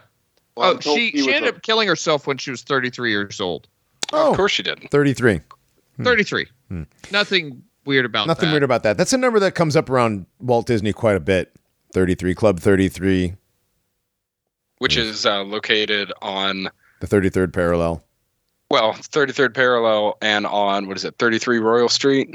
33 Royal Street. 33, yep. And 33rd parallel, yeah. And that was actually one thing that I completely forgot. Mount Hermon is on the 33rd parallel. Good luck finding pictures of Sharon. Yeah, you don't find very many at all. You find like 2. Huh. Weird. Maybe they just wanted to keep the privacy. She totally existed. She's not a fake human being. She wasn't a fake human being. She's just, they don't want you to know that about old Uncle Walt. She's not included in those biographies too much, is she? So she's. No, are you saying she was an imaginary character in the story?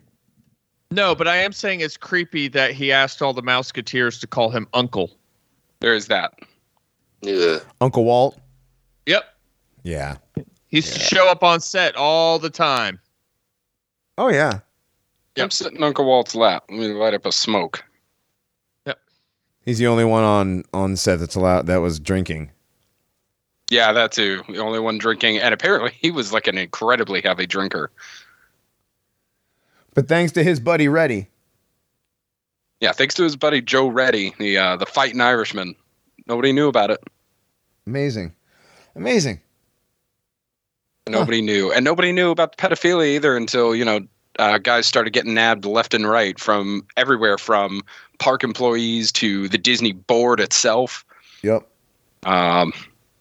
The director of music and publishing, John Healy, was arrested, accused of abusing 2 underage girls. Good Lord. Yeah. And that's just what we know about. Yeah. George Mitchell, one of the former board directors, had several accusations. I'm talking like over a dozen. There's a lot. Of course, he sat on the board in the Eisner era. Yeah, that's just the Jews. It was before Eisner took over, before he was strong-armed, to selling, before, they forced Roy into selling Walt's stuff to the Eisners. It was not Jude at all, It was just the CIA and the FBI. and NASA. That's all. No big deal. And then the Jews pushed him out.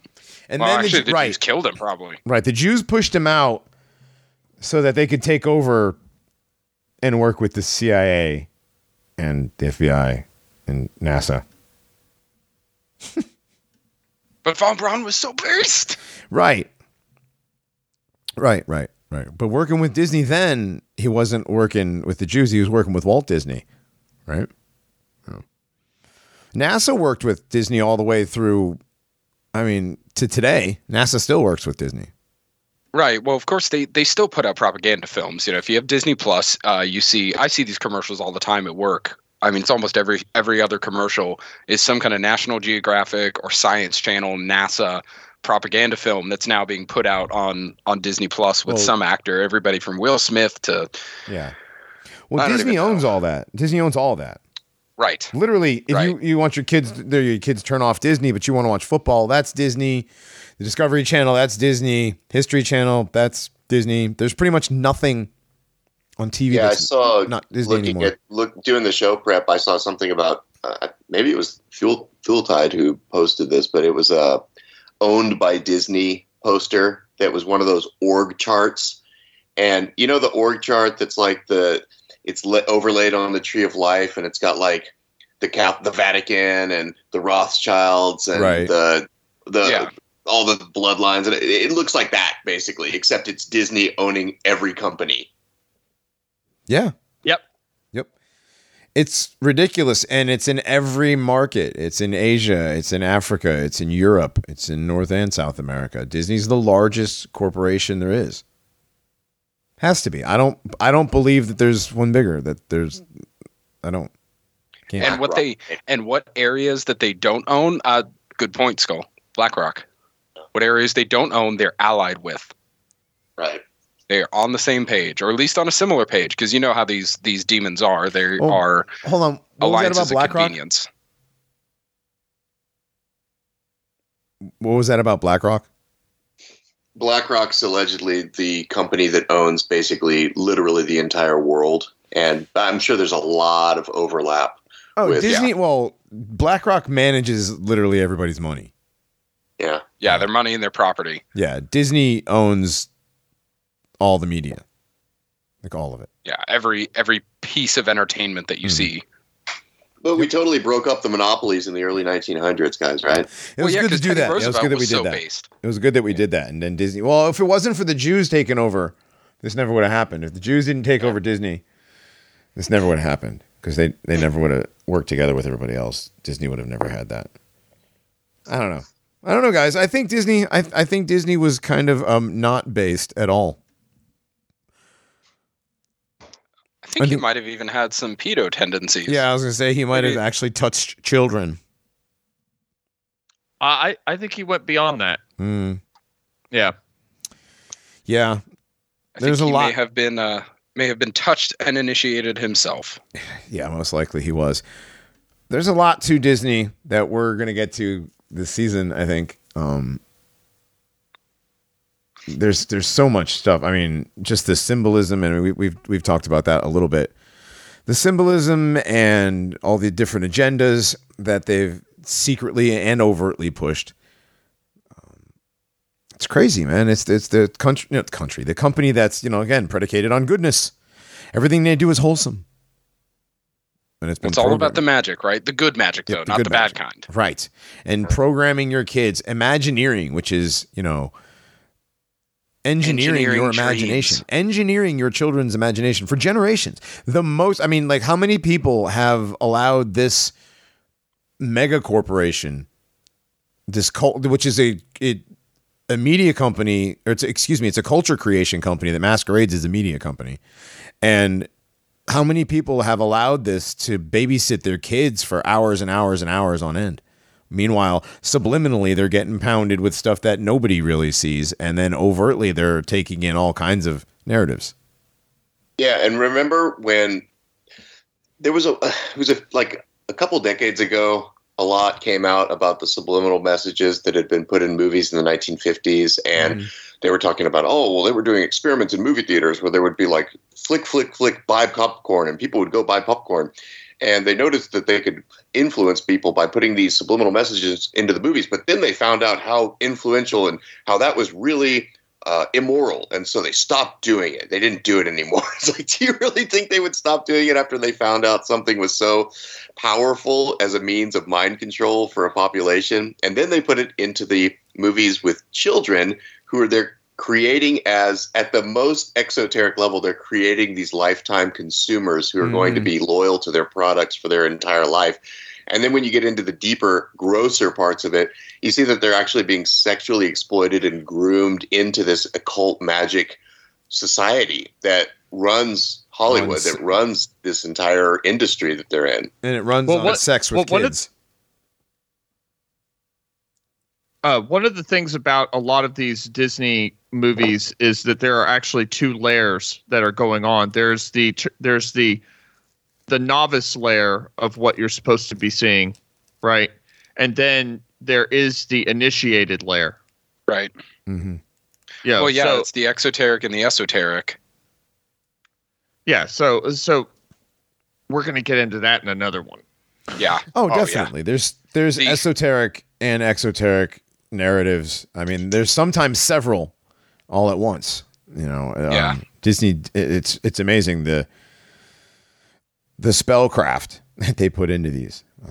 The subsequent episodes that we do on this, I'm sure some people will find them far more entertaining because we're not just talking about somebody's life. We're going through and getting into the very nitty-gritty specific situations and and rituals that these people are performing as they are drawing literally billions and billions of these symbols on purpose in these animated films. Right. These aren't screen caps taken out of context, out of a video where somebody, gets a still shot of somebody's hand in some odd position. No, these are purposefully drawn hundreds and hundreds and hundreds of pictures just to make one, few second scene. And these occur hundreds of times in each movie. And there's how many Disney movies? And they're supervised, produced, and directed too by somebody who's looking over the entire project and making sure that every single thing. There's nothing every on single frame animation. Nothing. Yep. Do you think that's why they switched from hand drawn, cel shaded animation to the CGI, like the 3D animation, just because everybody's hands started cramping up after a while? I don't know, man. I mean, some of the animation, devil horns. Dude, some of the animation back then is still pretty amazing for even as far back as it is.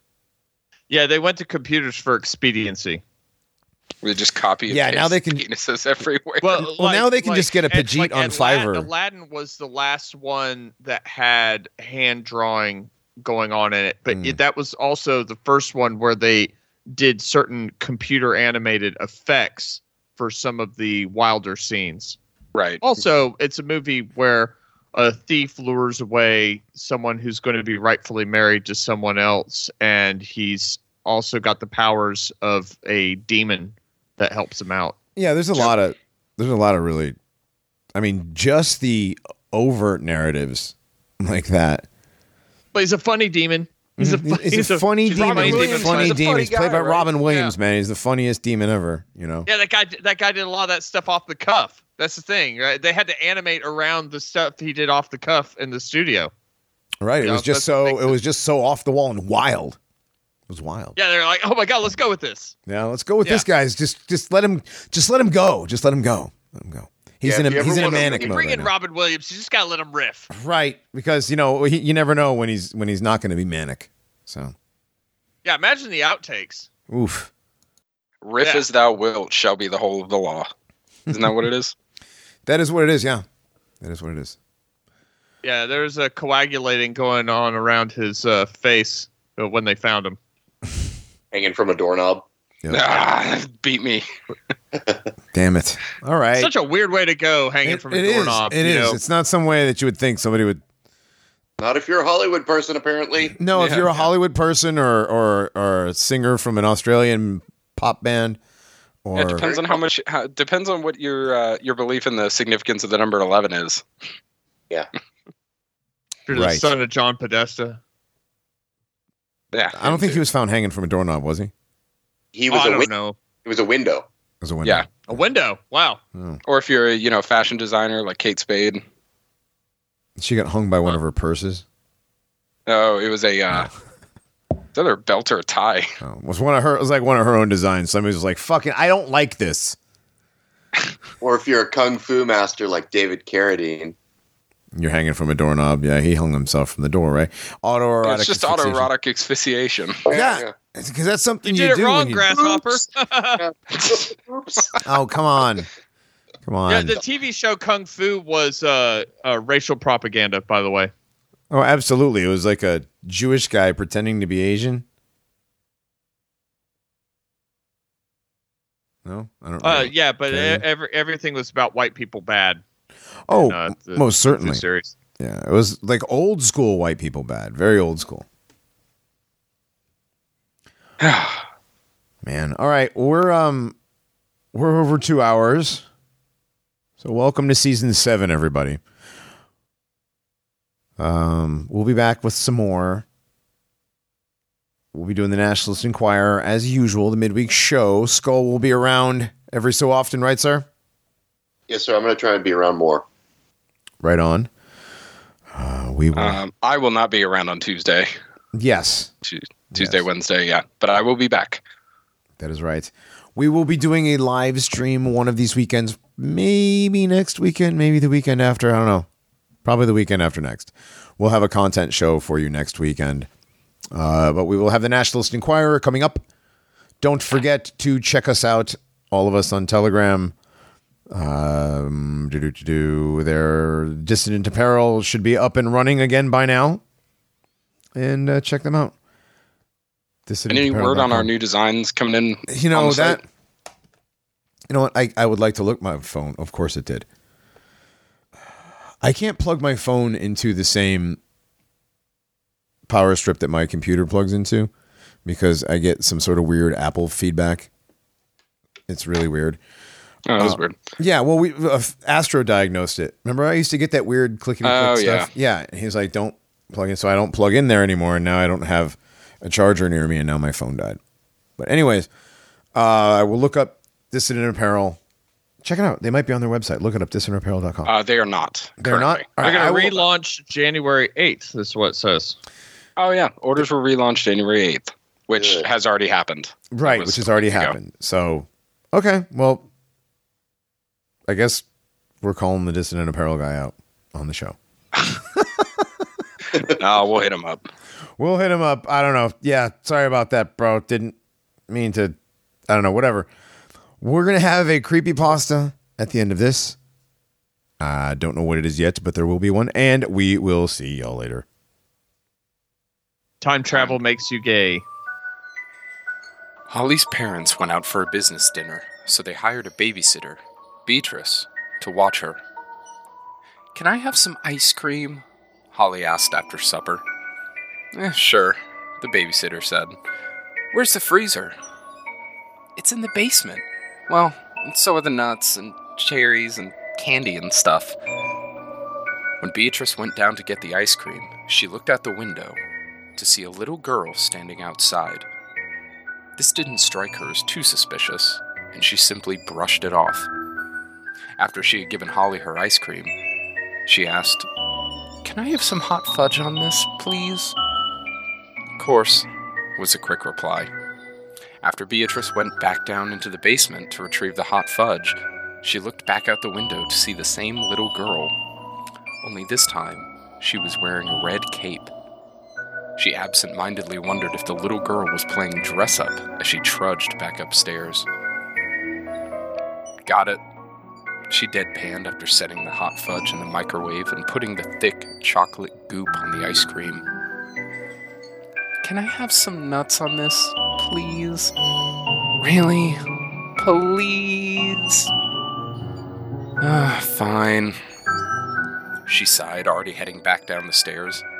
As she got the nuts out of a small cabinet in the wall, she looked back out the window to see the same little girl in the red cape, holding a knife. Beatrice ran upstairs and decided she was calling the police. "Oh, thank you," Holly squealed happily from her perch on her pink Disney princess booster seat. Yeah, Holly, I need you to... Oh, no. Can I please have a cherry on top? Not wanting to alarm Holly, Beatrice decided she would go and get the cherries and then call the police after locking herself and Holly in the bathroom. There's no way the little girl could get inside if the windows and doors were all locked. After slowly descending down the stairs, she opened the freezer with shaking arms. Daring to peek out the window, she closed her eyes before staring out. The same little girl, in the same red cape, holding the same knife, was there. Only the knife now had blood on it. Running up the stairs, scared of what might await, she checked on Holly. And Holly was dead. A small pool of blood forming on the floor under her. She ran to the bathroom and locked the door behind her before dialing 911. When the police arrived, the tearful mother and father were with them. The mother approached Beatrice, sobbing uncontrollably. What happened?